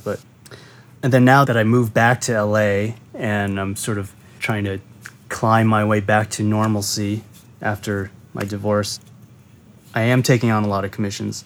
I have a list of things I constantly have to go through and knock down. So that gives me this schedule and apparatus to work from. I mean, if I didn't have that, I'd probably be doing what I was doing when I had my studio with David Cho, where I had this huge cavern space and all these empty canvases lined up against the wall and not knowing what to do, and just going to the studio and spending hours just like going through books or sitting on the couch and staring and thinking. And I think I'm the sort of artist that needs some kind of constraint, right, or limitation to kind of How get going. How do you feel about working with clients? Like, it seems like you've done some really cool work with clients. Like, I guess at this point, when a commission comes in, or the idea of a commission, like probably ad agencies know you, right? Yeah. Do you have like a certain standard or rules about like what you're going to take or how you're going to take it? Like, how does that work? Well, if I do something for an ad agency, it's how much freedom I have and how it's going to fit within the overall body of work. So you want it to count? Yeah, Like, I you want it to count, exactly. I want to be able to It's put a it, James to Dean. share it, and to have it feel like it's part of the universe. And then the other type of commission is just from a personal collector who likes a certain type of work, and then they maybe send me a few images of pieces from the past that they relate to, and I come up with a sketch, I send it to them, and make sure we're on the same page, and then... Do those work out? Do you feel good about them? Well, yeah, I stand behind the work that I do. Yeah. But, having gone Right. through that New York art education, I'm very suspicious also of a lot of the stuff that I do and a lot of the work that other people do. When you're on the side of the majority, it's time to step back and reflect. Okay. So I know that I'm a very popular artist among a certain demographic. What does that mean? Social media, a lot of people like my stuff. But I mean, what's the demographic? Like humans or People that are not in the cloistered fine art world. okay? So you're very okay, and therefore what? And therefore, there's not that critical discourse that we Okay. mentioned earlier. You know, there's It's- not that theory that people you're require. like you don't. So are you saying for you, does it feel like you don't want to get asked to repeat yourself, or you want? Yeah, I just want to be able to make the work that surprises me. Yeah. And is challenging. I like what Michael Borman's. He has this documentary called Knife in the Eye, and that's basically just the most pithy line in the whole thing. Is he wants to make a painting that puts a knife in your eye. You know, like that kind of shock where it's like, oh, where did that come from? But then it's also revelatory.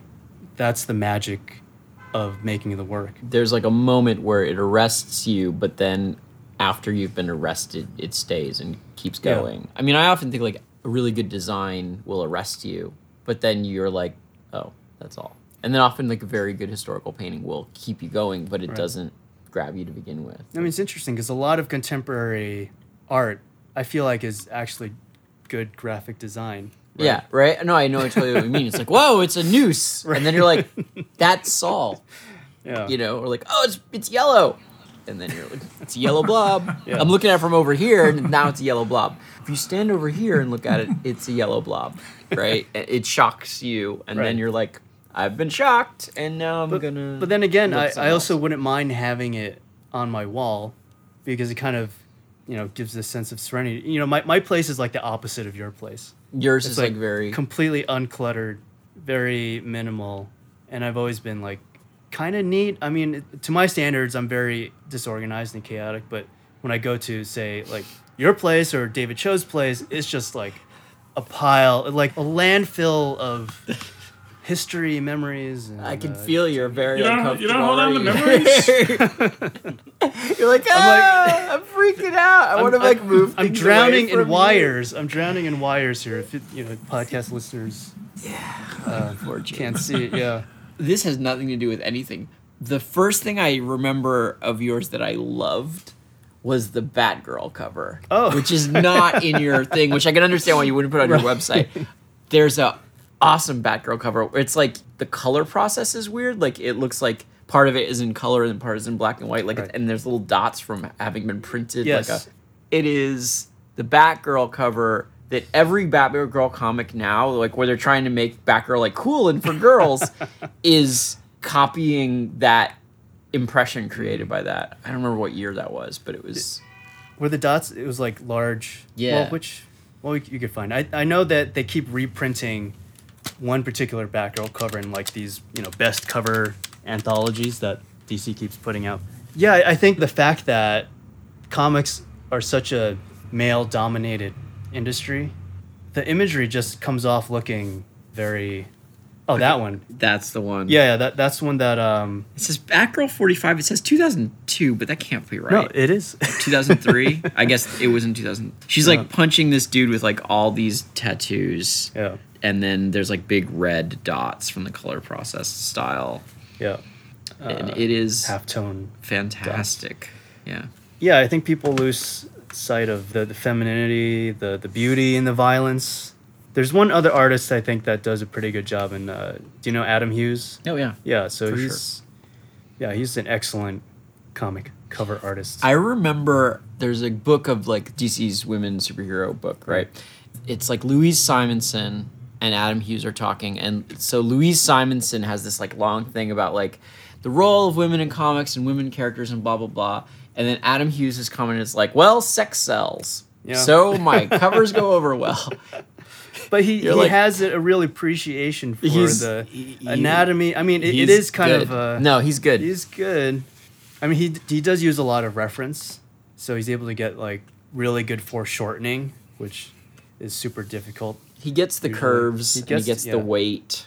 But he has a sensitivity to the curves and the weight that a lot of comic book artists, I think. No, yeah. don't get, yeah. And you like the idea of like how those costumes hit a person, like the way that the lines will rest on the skin, Right. rather than it just being a shape that has like a sort of graphic design element on top. Right, It's like, yeah. oh, that's gonna dig into that. Right. It's not painted on. That is a spray yeah, painted on like. the body. But his stuff is like figures sitting in a space. Yeah. Whereas yours is like it's a whole moment. Like this picture. Okay, so Batgirl like kneeing this guy in the chest. Right. But it's not really a realistic frozen moment. It just fits together perfectly as like a little, as a moment. Yeah. There's like a The blue balance. triangle with the The intersecting the red, and her fist is out, but his glasses are shattered. So the moment has passed already. And then it's almost like she's posing for the camera, this like paparazzi. But the moment you're supposed to do when someone hits someone is like either way before they hit them Right.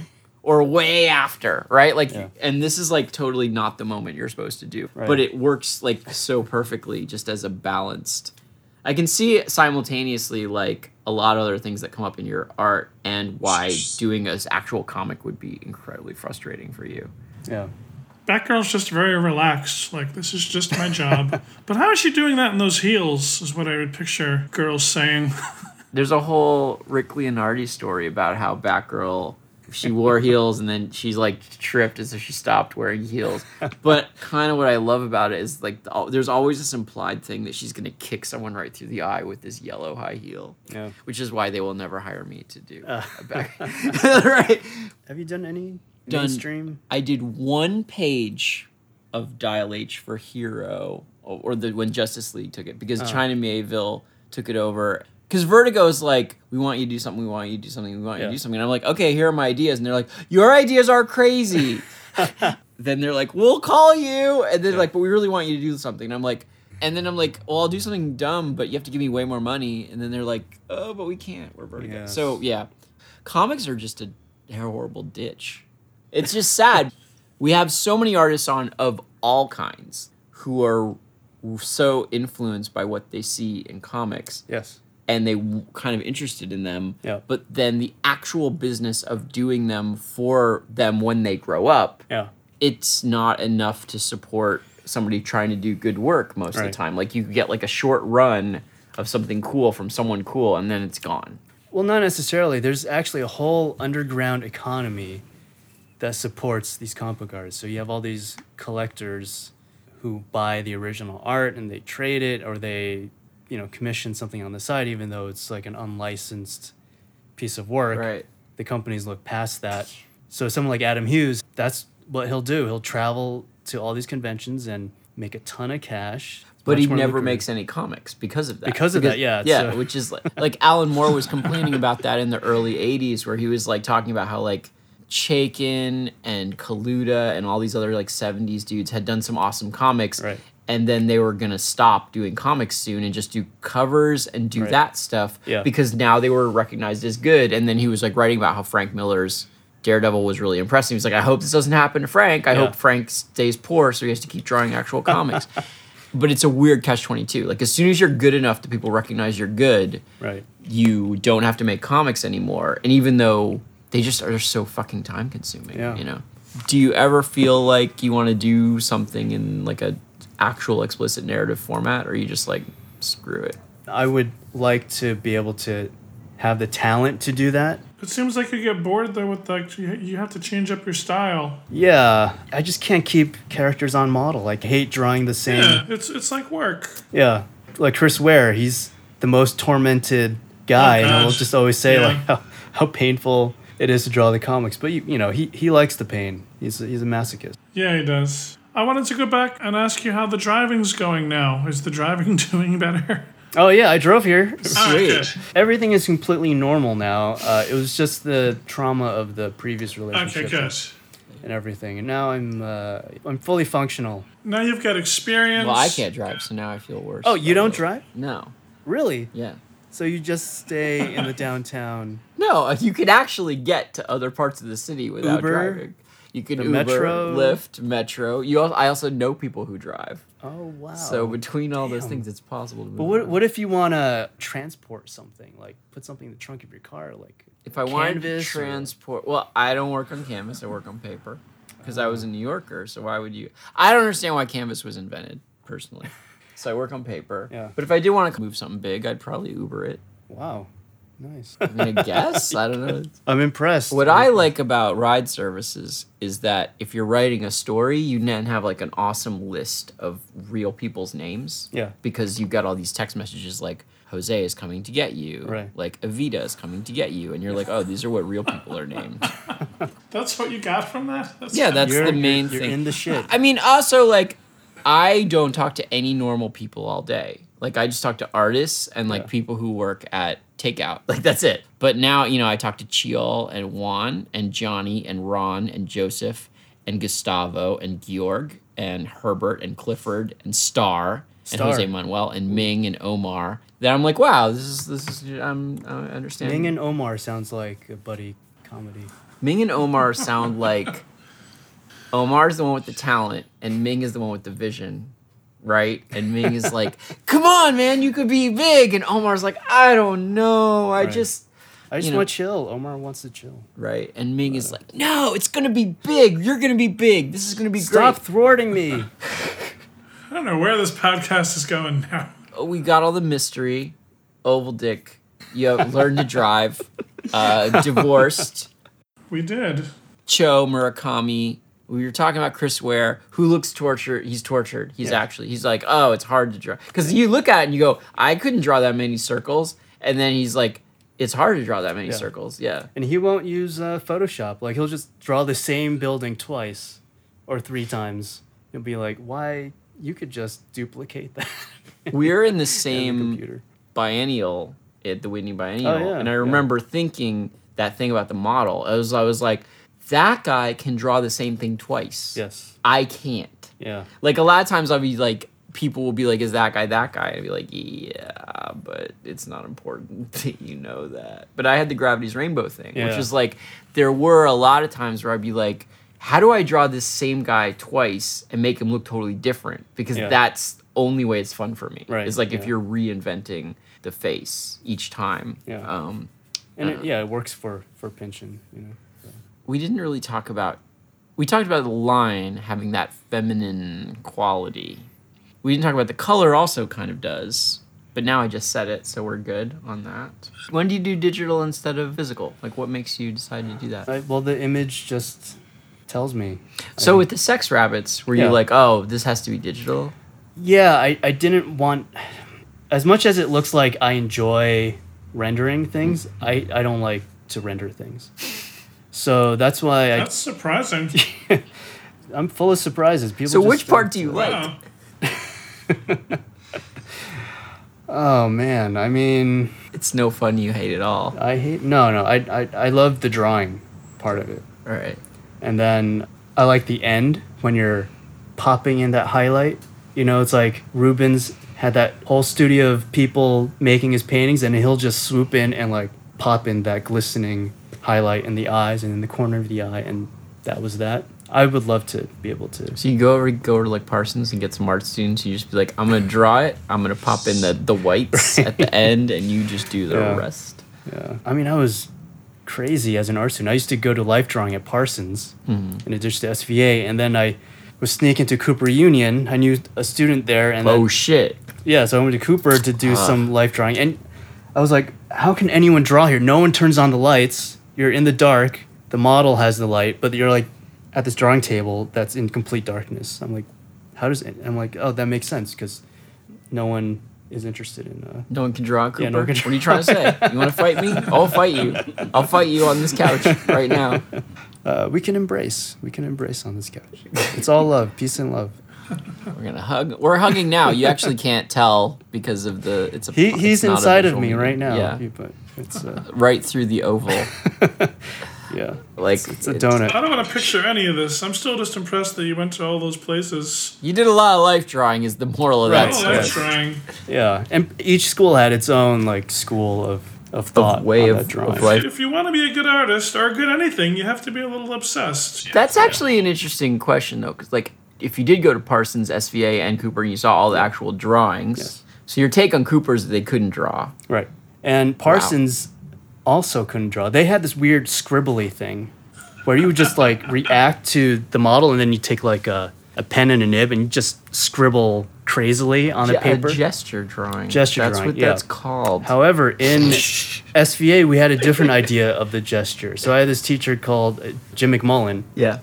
He was a very Oh, famous poster illustrator, but he had this drawing program at SVA called High Focus Drawing, and it was all about trajectory curves and drawing this arc that's supposed to represent the energy in the body and where the pose is going, the narrative of the pose, and reducing things so that you get the idea of the pose in a certain way. So it's very specific, cerebral, much more cerebral than the other types of drawings out there, which is just basically trying to grasp at some semblance of a figure, where he was trying to break it down and intellectualize everything that was happening in the body and creating this patchwork of lines that was more of a narrative than a graphic thing.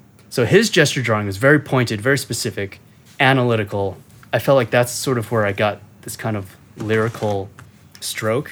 It also seems like in his stuff, he's breaking up the space into different parts. Yeah. So it's becoming a picture right away. Yeah.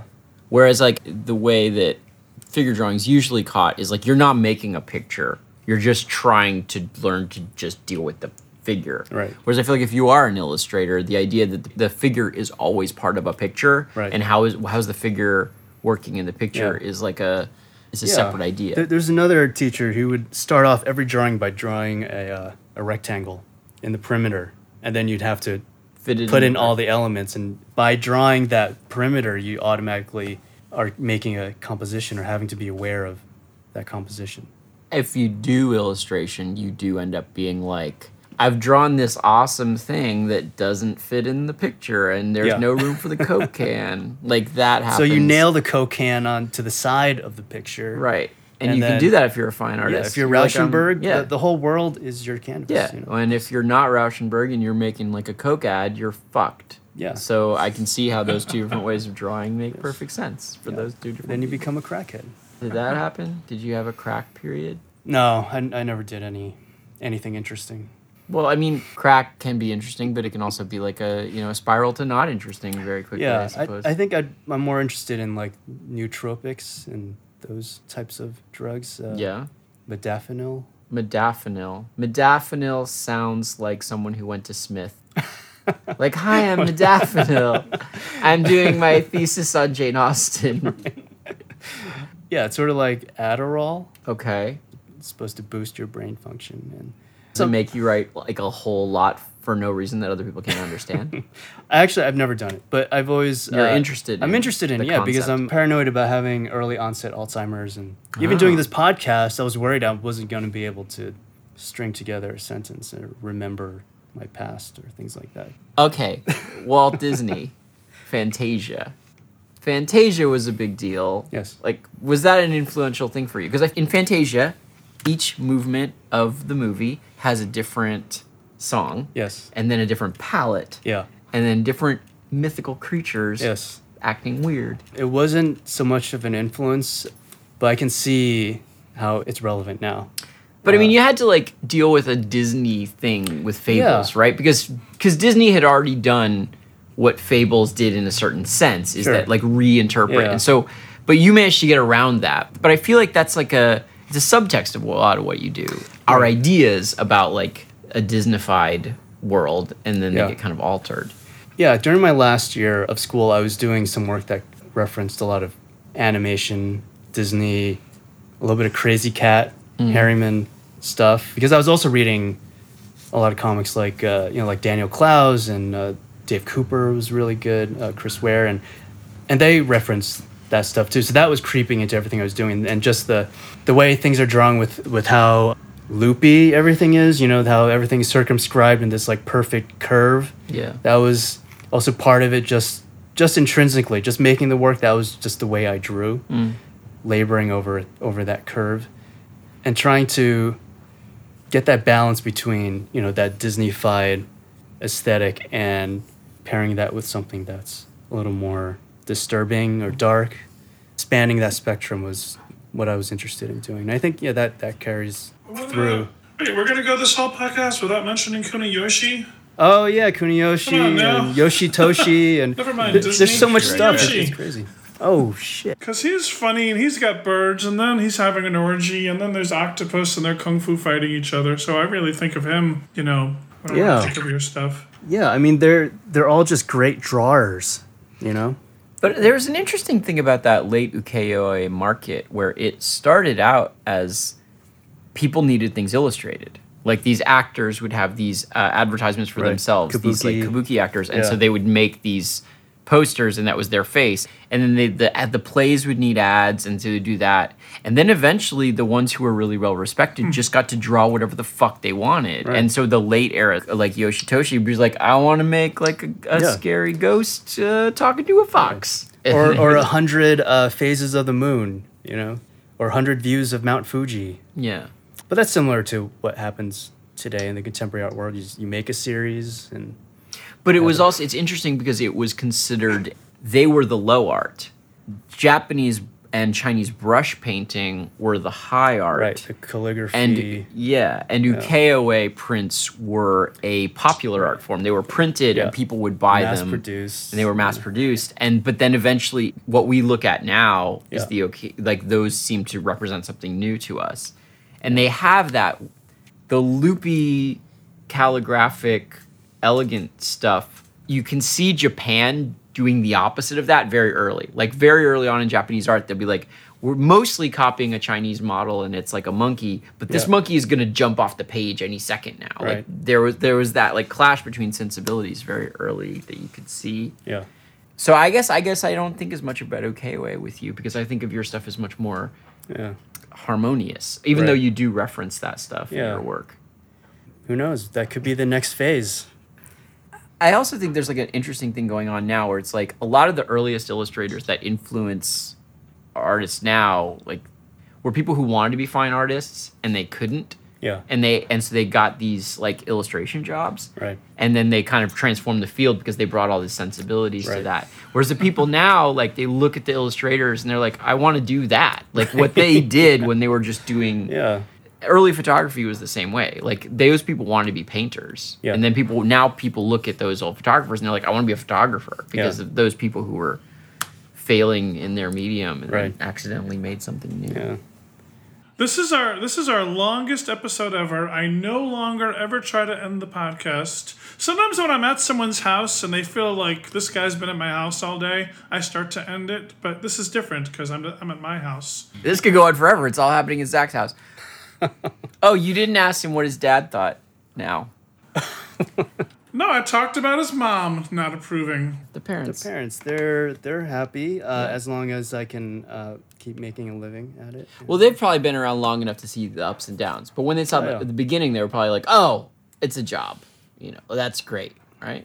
Yeah, they don't quite get it. They don't get the art? Yeah, they don't understand like what it's used for, or why people pay this much for this type of stuff. But They just kind of shrug their shoulders. yeah, but my dad he really instilled in me a great economic libido.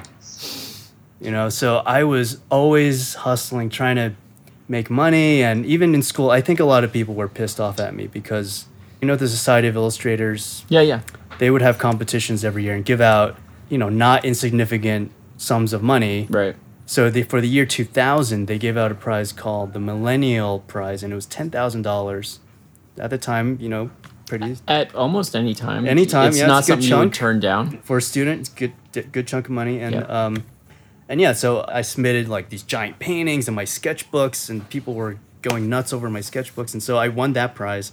And then at the same time, I got this scholarship, full scholarship for the last year of school, and I heard some people were upset because they're like, he shouldn't be getting this $10,000 and this scholarship, and the school they didn't want to give me the refund for the tuition I'd paid because I was like, hey, I got this scholarship, we need to refund that money. They're like, but oh no, we heard you got this other prize, you don't need this money back. I'm like, I need this money. I want this money. I deserve this money. Yeah, I mean, you did a good job, right? I mean, that's... Basically, I've won like every single other prize, like the cover art prize. I won 6 years in a row, the Eisner cover. You won the Eisner Prize 6 years in a row for covers? Yeah. Huh. I did not know that there was Even an award. It's I knew like that. I know there are the Eisners Awards. Right. I didn't realize that. they have one just for the covers. Really? So like Alex Ross was a big one. He won like 4 years in a row. Mm. And I think I'm the longest running one so far. Look at that. Yeah. So again, the system likes James Jean. A certain system, yeah. And to go back to the It's parents. worked out, yes. Right. The parents understand that They're like fabulous prizes. Yes, they understand the prizes and the. Do you have expensive taste? It's a funny. There's a pause. If my friends are listening to this, I think I'm pretty frugal from growing up, but I actually do spend a lot of money on. Do you have a on giraffe? dumb stuff? No. What are you spending money on? Not giraffes, not Well- drugs. We've established that. I live in I'm sitting at not clothes. I can tell you, people. yeah, t-shirt. Yeah. Well, no, these are Actually, fancy like Japanese the shorts. shorts look a little pricey. They're like quilted. Like this is like one of those things where like other people who like expensive shit will notice, right. whereas normal humans will be like, "What are you? You're wearing shorts and you're wearing sandals." Right, exactly. Yeah. But then somebody who likes money will be like, "Those are fancy sandals. I bet they're really comfortable and last a long time, right?" Well, these are Nikes. These are the Those are Nike sandals. sock darts. They call them. They've got a name. Yeah. Yeah. So they have this weird strap that kind of makes it look like a pair of sandals. Okay, so there's a video about your. So you do. You have like A little bit, but yeah, I just moved into a new house. Nice. It's a Frank Gehry house, actually. Oh, okay. All right. All right. Yeah. All right. Okay. Okay. So yeah, the spoils of So all maybe this. Yeah. a Frank Gehry house. So you're struggling with the Frank Gehry house. It's not literally half built. It just looks that way. Well, I spent the last year and a half renovating it. When I got it, it was in disrepair, and yeah. So a It friend of wasn't mine a says, nice Frank Gehry house. no. Is it a fixer-upper Frank Gehry house? It's in his monograph, but he had some struggles with it with the owners. They didn't want to achieve his full vision, and so it only exists as a foam core model in his book, but not as a final, fully photographed project. And it hasn't been included in any of his retrospectives that he's had recently in at LACMA and all over the world in Japan and. So it's a moderate. It's a Frank Gehry house that has a little bit of provenance, but Yeah, not a as little bit much of as you would provenance. as someone who is extravagant Right. in their buying. A Gary Flipper. Yeah.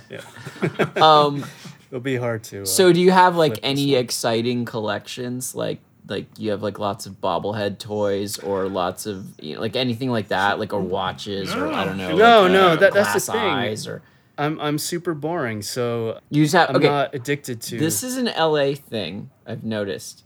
The more into things like material things, things yeah. people are, the less stuff they have in their house. So like if you're poor in LA, you just got like a tricycle and a trombone and like a bouncy Yeah, ball. you never know and if where you're gonna need it. Rich, Yeah. it's like it's all black and it's like Right, minimal. and it's like a serial murderer's apartment in a Yeah. movie about Hollywood. I've And been called a serial killer before, so it's not. was it after you had killed several people in a row? Because that's usually. It's how I eat. Do you like chop it all into squares and then? No, I'm very clean. So I'm Chinese, so I like eating all the gristle and the cartilage and all that. So the bones are immaculate, and I kind of cut it all out, or I just chew Eat it all. the eyes out of a duck head. Oh yeah, I'll eat anything. Because I was at the Asian Student Society once, and that freaked me out. I was like, "There's a head in my." Oh, and dude was like, "Dude, Yeah, he'll fuck suck- off!" suck and he all just the- ate yeah. it in front of me, and I was like, Yeah. "You ate a duck's eye." Yeah. All right. Brains, yeah. Okay, I've had so it all.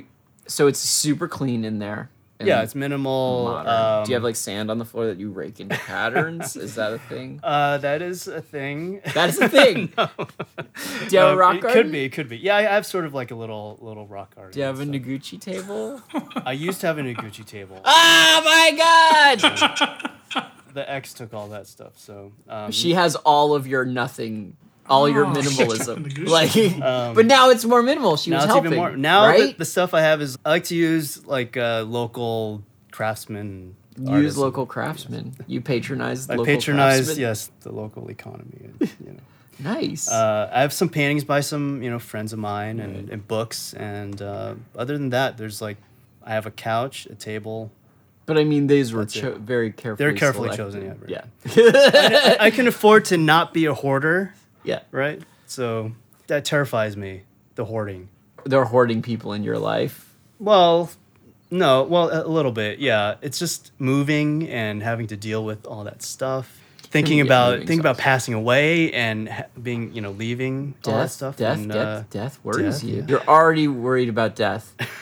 Yeah, having a kid. You I had are to get already life insurance and disability insurance and all that stuff. So Wow. yeah, trying to be responsible. But I mean, I feel like that doesn't just happen to a person. It was in you. The death awareness. Sure. I mean, isn't it in everyone? No. I feel, that's where I'm messed up because I feel like everyone, like we all have a similar. That's why you have to have a podcast so people. Exactly. Know. I gotta get out and meet more. Like if I die, I'm that was the end of that. Yeah. Thanks, I would. Zach. See, I got to deal with that. It's a good motivator, right? So that's why I want to do it all. I want to explore it all. I want to pack it all in. I want to explore the whole spectrum. Just don't want it in your house. I don't want it in my house. And it's funny because like that's what I do. I make stuff that other people have to keep in their own house, and I'm just pumping out more and more stuff. Get it out of your house. Just get it. What does your studio look like? It's a physical It's a space. big box. It actually used to be a gallery. So it's a separate place. No, I combined it all together. So my kid is running around while I'm like painting. He's trying to reach for my box cutters and my nice brushes, and I'm trying to keep him away. I've been working. My theory is that he'll become acclimated to it all and just be disinterested, but I don't know if that's gonna. He'll slowly learn, Right. not to drink Yeah. turpentine. Whereas if I kept it separate in like a separate zone, like one day he'll like creep in and try. He'll And, think of it as a secret place. And Yeah. he'll be like, oh, okay. Yeah, so- Makes sense. yeah, as a parent, it's like there's so many avenues you can go down in terms of just parenting. I met a guy who had, I don't know if I talked about this on the podcast. If I did, you can just cut this out. So he had two tattoos. He had one on his left arm and one on his right arm, and he had two daughters, 8 and 6, or 10 and 6. And they had done these refrigerator drawings in school. Yeah. And he had gotten them tattooed on his upper arms, like each one. Yeah. And I was like, okay, that's cute, right? But then he was like, every time either one of them does anything, I'm gonna like something interesting. I'm like, I'm gonna get a tattoo on that arm for them of that event. And I was like, that's either the best or worst parenting, That's too much pressure on the kid. right? But on the other hand, it's It's like, too much well, focus he's and taking pressure on responsibility. But I'm like, well, what if they go to jail? He's like, I still want to know that it was part of. Right. And I was like, yeah, I don't even know. But that. You can't make them that precious like that. That's not good for them. Yeah. Oh, well, we'll find out in 10 years. We'll find out. Yeah, I'm not so precious about my own body and memorializing things, and that's why I'm not a good spokesman for my own art, and why I'm not out there being a clown is I feel like I'm just a conduit for this stuff. You're a good model of like you have talent and you work hard and so you are successful. Like you're a good spokesman for that. Like I said, the system worked, right? Like I guess, immigrant parents yeah. came over, you studied, It did you work, worked yeah. hard, you did the figure drawing, you did the thing. I and did, yeah, and there's still more to conquer. I don't have that Facebook money. It's. I think the fact that I'm still on the fringe of the contemporary art world, that makes me want to like get in more, even though people tell me that I don't need to worry about it. Like Murakami, he'll tell me, why are you have this anxiety about not showing with the best galleries or doing all that. He said, you have your own economy, you have these people that support you, and you're very popular as an artist. You should just keep doing your own thing. Whereas he has a lot of other issues to deal with himself. I really admire him because he's fully committed to what he's doing. So as rich as he seems, I mean, his company could be on the brink of bankruptcy at any point because his costs are so high. And he's all about just trying to keep that machine going, keeping the people employed. It's more than about just himself, and just doing whatever he can to keep everything alive, to make as many paintings as possible before he dies. That's like one thing that he wants to make every painting that he can. he's gone mad. It sounds like. He's a little mad. I mean, my experience was that I relatively quickly started showing in good galleries. Yeah, you're in the Whitney Biennial. Yes. That was a huge thing. I mean, that happens to a certain number of people every year, and what I realized was like, the money is year. good. You're making money. Yeah. Or every 2 years. Sorry. You're making good money, but other than that, there's a veneer of intellectual inquiry that is laid over that work that isn't real. It's considered in a historical context over and over, but it's very shallowly done. And it is there because on the commercial end of it, that veneer is there to keep it away from the juxtapose artist, essentially. It's like to say, like, this is not crass. yeah, this is not a mass-produced object for a reason, and it's worth this much money for a reason. Yeah. And so as I got involved in that, I was like realizing, like, oh, you guys aren't good at this. You know what I mean? Like, I'd be like, oh yeah, let's talk about some issues. Let's talk about how like context informs the content, and they would just be like, yeah, did you see America's Next Top Model? It's a really good show. And there are probably people who are like critics who push that kind of way of talking, but there's no response to them. Like, I'd be like, did you read that thing in the fucking voice about that thing? And they'd be like, yeah, but whatever. Like, they got in the voice. That's good. Yeah. So beneath that veneer, it was almost the same level, like that you would read in CBR. Right. Or like, and now like the level of like arguing and trying hard that just like the online comic book blogging dudes do is really high. Like they're trying so hard because they think their target is this imagined level of intellectual seriousness, which isn't actually there in the art world. Yeah. But at the same time, the impression of it and of that legitimacy drives prices. Yes. But now the prices for people like Mark Ryden, David Stupakis, like those prices that of the juxtaposed scene that like 10 years ago were like a tenth of what they were getting are now the same. Right. So like you're getting the same amount of money and like probably more people are seeing the work. Yeah. What you don't get is the reviews which use 5-letter words to try to describe it, but that's literally it. Like there aren't that many advantages. If you're hanging out with Murakami, you're already doing exactly what all those people want to be doing. That's it. That's the prize at the end of that thing. It's like they take you out to dinner, and then you go blah blah blah, and they go, "Oh, these buns are kind of sticky." I don't know how long that image that world has of itself can sustain itself, because the line between that and what is a more popular art form is very thin. It's a thin membrane that's being punctured constantly by famous people. In the end, it's hard to wrap myself around like, what do you get if you get in there? Legitimacy and the MoMA retrospective, right? But what do you do with those things? You'd be like... You die happy. That's what happens. Yeah, I don't know. I literally do what? Like, what do you get? Often I will sit there and whenever a status thing starts to happen, I go, Sasha Grey licked up my cum. Like, whatever happened... You won. Like, after... you won. But that's like some... Time you mentioned it. Hundreds of people in LA could say that. Like, the art world gives you specific things and you want or don't want them. Right. And I think that once it becomes about status and winning, you have to do like, what do I want to win? Yeah. Yeah. So that's something I was grappling with, but now I don't really care that much, I guess. I mean, it's still there because it's like it's ingrained in you when you go to art school and you're surrounded by it, and it gives you like this. It's like running hurdles, you know. It's like this challenge. Is it athletic to make the work, like, or is it like, you know, is the point of the work to work, or is the point of the work to be like, I'm winning? Yeah, that's an interesting question, right? So, like in school, it was athletic in terms of, okay, I'm gonna paint the life model, you know, make the most realistic painting of the life model, and that was an easy kind of athletic thing where you could compete against people, and actually people got unless super it was in emotional. Perspective. Right, that's true. My weakness, my weak point. Yeah, people would cry and throw their brushes in the garbage can at SVA. It was and my very takeaway fraught from thing. stuff like that was don't be like that. You know, like you want an A, Right. Like what are you gonna do with your A? Like unless your A leads to something else, it doesn't matter. It's not an end in itself. You know. Yeah, but you know, it works that the status thing. It opens up doors for you, funding. Like say Saigo Chang, right? Okay. The fireworks guy. Right. He doesn't work with any galleries. Right. He just works with museums. Right. And because of the reputation he has, he gets people just giving him millions of dollars to do whatever he wants. Right? Right. If you put it that way, then the end is the work. So is there Exactly. expensive It's work all- that you want to make that you can't?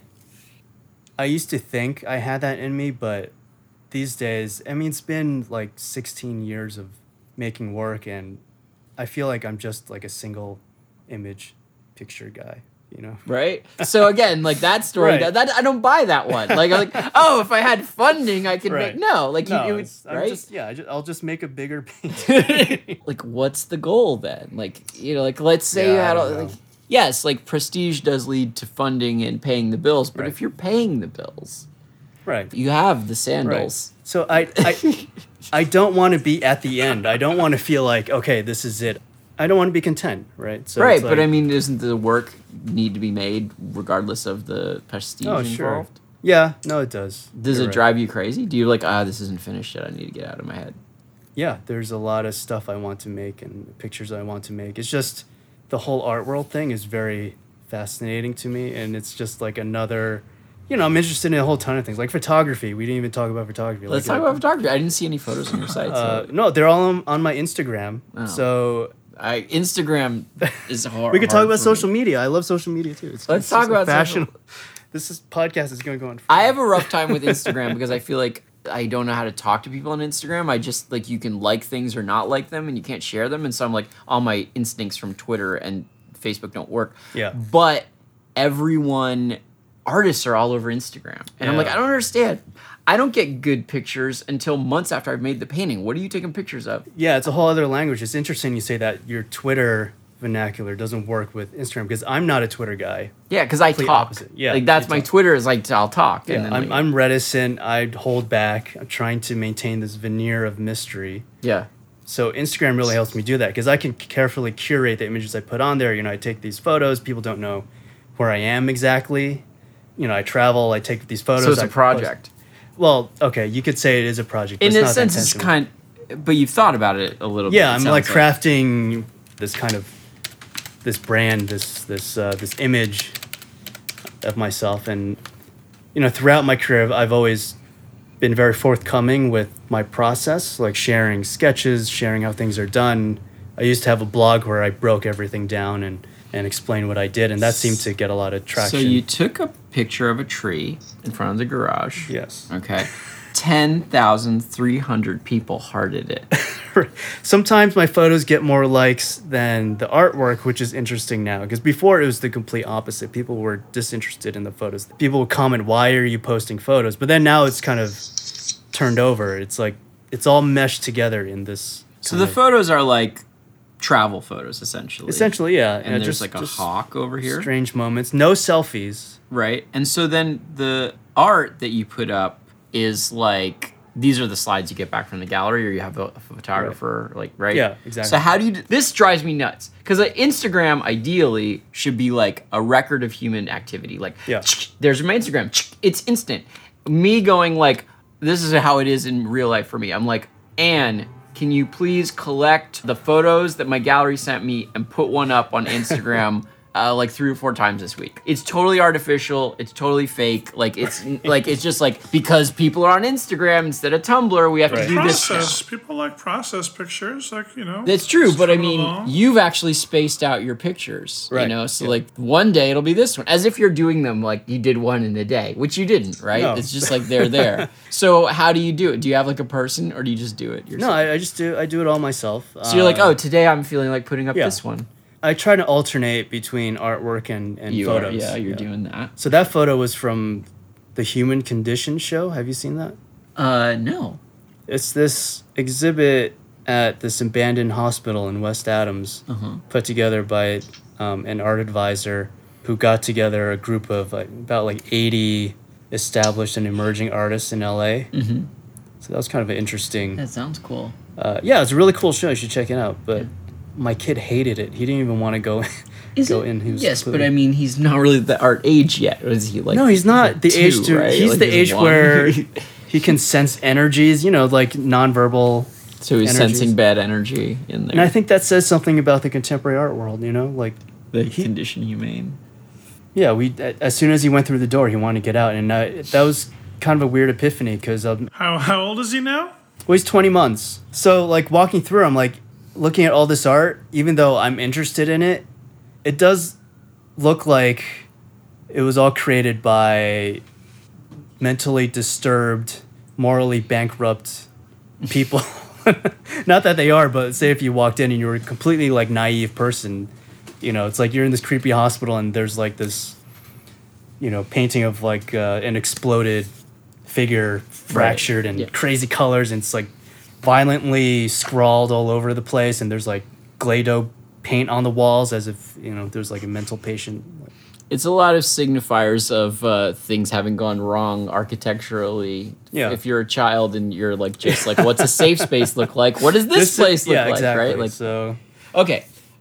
We should talk about social media because you have a gabajillion followers, right? yes. So at what point was it the covers or was it the product thing? At what point did you realize that you were getting a bajillion emails and fan mails and whatever? Like, what point was it like, oh, now I'm famous to these people? It was the comic covers, especially after I won the first comic cover award. So people were the always Eisners. looking at the Eisner Awards? They were like, who's Well, in the who has industry, it? yeah. So yeah, I was getting emails from like other comic book professionals, and Because, I mean, I actually, like, at least on Twitter, I mean, I have a rough time with Instagram. But on Twitter, like, I look at, like, comic book artists, and they don't have that many followers. They have, Right. like, a few thousand. Yeah. Like, is that just the way the two different things work? It's like, yeah, comic because fans Instagram is just so don't much more visual. People Yeah. want to see the drawings. They don't want to hear the ramblings of comic book artists. the ramblings of Steranko are pretty Yeah? great. Yeah. Steranko is pretty great. Someone else also, who was it? It wasn't John Byrne or another guy. He ended up like creating like his own religion or this crazy theory of how the world was Ditko? created. Maybe. I mean, Ditko's nuts. Like, that's a well-established thing that he's a crazy Ayn Rand objectivist, you know. But I don't think he's on Twitter, unfortunately. And Frank Miller's nuts too now. Frank Miller, I mean, he said some dicey things for sure. Yeah. Ugh. Well, you have 551,000 followers. Yep. Social media. That must mean that over the last 10 years, you've had weird interactions with fans. Yeah, I mean, currently there's one person who always comments "Be my father" on every single thing I post. I'm not sure what that means, but every picture, "Be my father" or "Notice me, father," or I think if this person hears this podcast, they'll be happy that I acknowledged that comment. That's true. This is probably like the most exciting moment of their fandom. I wonder if the father thing is like the mom thing. Like, girls will call certain other girls mom, and it's like, oh, you're so cool, I want you to be my mom. Your wisdom. Yeah, Are you maybe wise? that's more like a feminist girl power thing, but why perpetuate the patriarchy? You know? Yeah, I don't know, it's weird. That's just how much they look up to you. So there are in-process photos, Right. and then there's actual work. Okay. This is an interesting dynamic also. And this is the last thing we'll talk about maybe, because, John, I can tell you're hungry. I'm good, and put it on me. You have a lot of fans, and then you probably make a painting, and you're like, nobody's bought the painting yet. Nobody's bought the painting yet. Nobody's bought the painting yet. Because the disparity between, like, fans, especially comic book fans, they'll pay you $3.95 for a painting, and then collectors, which is something that in the fine art world is not true. If you're a famous fine artist, then that means you have a lot of collectors. Right. Not that many people know who you are because Yeah. it's a smaller world. Yes. But that must be a strange thing to wrap your head around. Like, do I spend my day like trying to monetize something in a pop sense that my fans can go buy, or do I spend my day trying to sell this painting to a collector? Well, most of the paintings I do not are already spoken for. Oh, that's that cool. I post, and then in order to engage the fans, I sell prints of those images. Right. Do the prints sell well? Do you feel like Oh, they're... yeah. I guess my question is, like, would that be a business in itself if it wasn't for the people buying the originals? Definitely, yeah. I mean, I used to have a web store in my own house for years, and we recently changed to a different business model where I'll do these timed prints so that they're more limited. So within a span of 24 hours, we sell as many as we can, and that's the end of the edition after those 24 hours. Whereas before I was doing some limited editions, say like 100 prints, 200 prints, and then also selling open editions at the same time because people just didn't want to get an image whenever, random times during the year. Now that we're doing these timed editions, there's like a sense of urgency, and like some of the more popular images will sell like 1,000 prints in a day at like $200 each. That's decent. That's pretty decent. That's a Richard Gere house there. We do like 4 or 5 releases a year, so it does pretty well. So do you organize all that stuff yourself? Or you have someone No, doing it I for have you? I have a partner helping me out with that, and he's based in Colorado, and he's like a specialty printmaker, and we've worked together a lot over the years. But now he's like dedicated to making my stuff, and there's like 3 or sometimes 4 people working on my stuff at any time. That's cool. So, that yeah. you don't have to like worry about it. No, I used to see all the customer emails and the orders and all that, but now I don't. For how many years were you just doing it all yourself? Very early on, like I said, the economic libido thing, like So you were always hustling. I was always hustling. I had like 2 assistants working on salary, like fulfilling orders, making prints, packing. But then I would also, I'd be like ordering the paper, the packing supplies, monitoring all those levels, and having to deal with damaged shipments or So missing when you shipments. were doing that, were you getting less work done? I don't know, the same amount of work. Yeah, it's weird how that always kind of... And now that I have the kid, it's just like one thing replaces the other. But yeah, I was doing that for a long time. Like since the very beginning, I was always trying to monetize the work, sell prints. And yeah, eventually it was like a pretty self-sustaining thing. Yeah, so it was like a third web store stuff, prints and books, and then a third commercial projects, and a third like fine art stuff. And by commercial projects, like I wasn't really doing magazine illustrations anymore. So it would be like a specialty thing. Like recently I worked with Apple on the iPad Pro and pencil stuff, and I did like a headphone for Beats. So it's like stuff that kind of promotes you as an artist, promotes your brand. Like say if like Right. Absolute does a thing with an artist, that sort of thing. They're nice Absolute bottles. Yeah, these are bourbon wine, bottles. specialty wine bottles. They're very nice. Oh, thanks. I should have brought you some, actually. I have a ton of it. Does it taste good?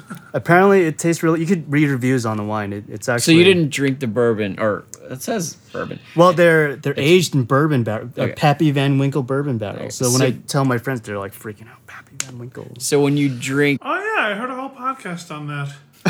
On criminal. Never mind. We're going another rabbit hole. all right, okay, we've talked a lot. I think we're good. World record. Is there anything else you have to tell the world? If you say something for 5 minutes, we hit the 3-hour mark. Whoa. Okay.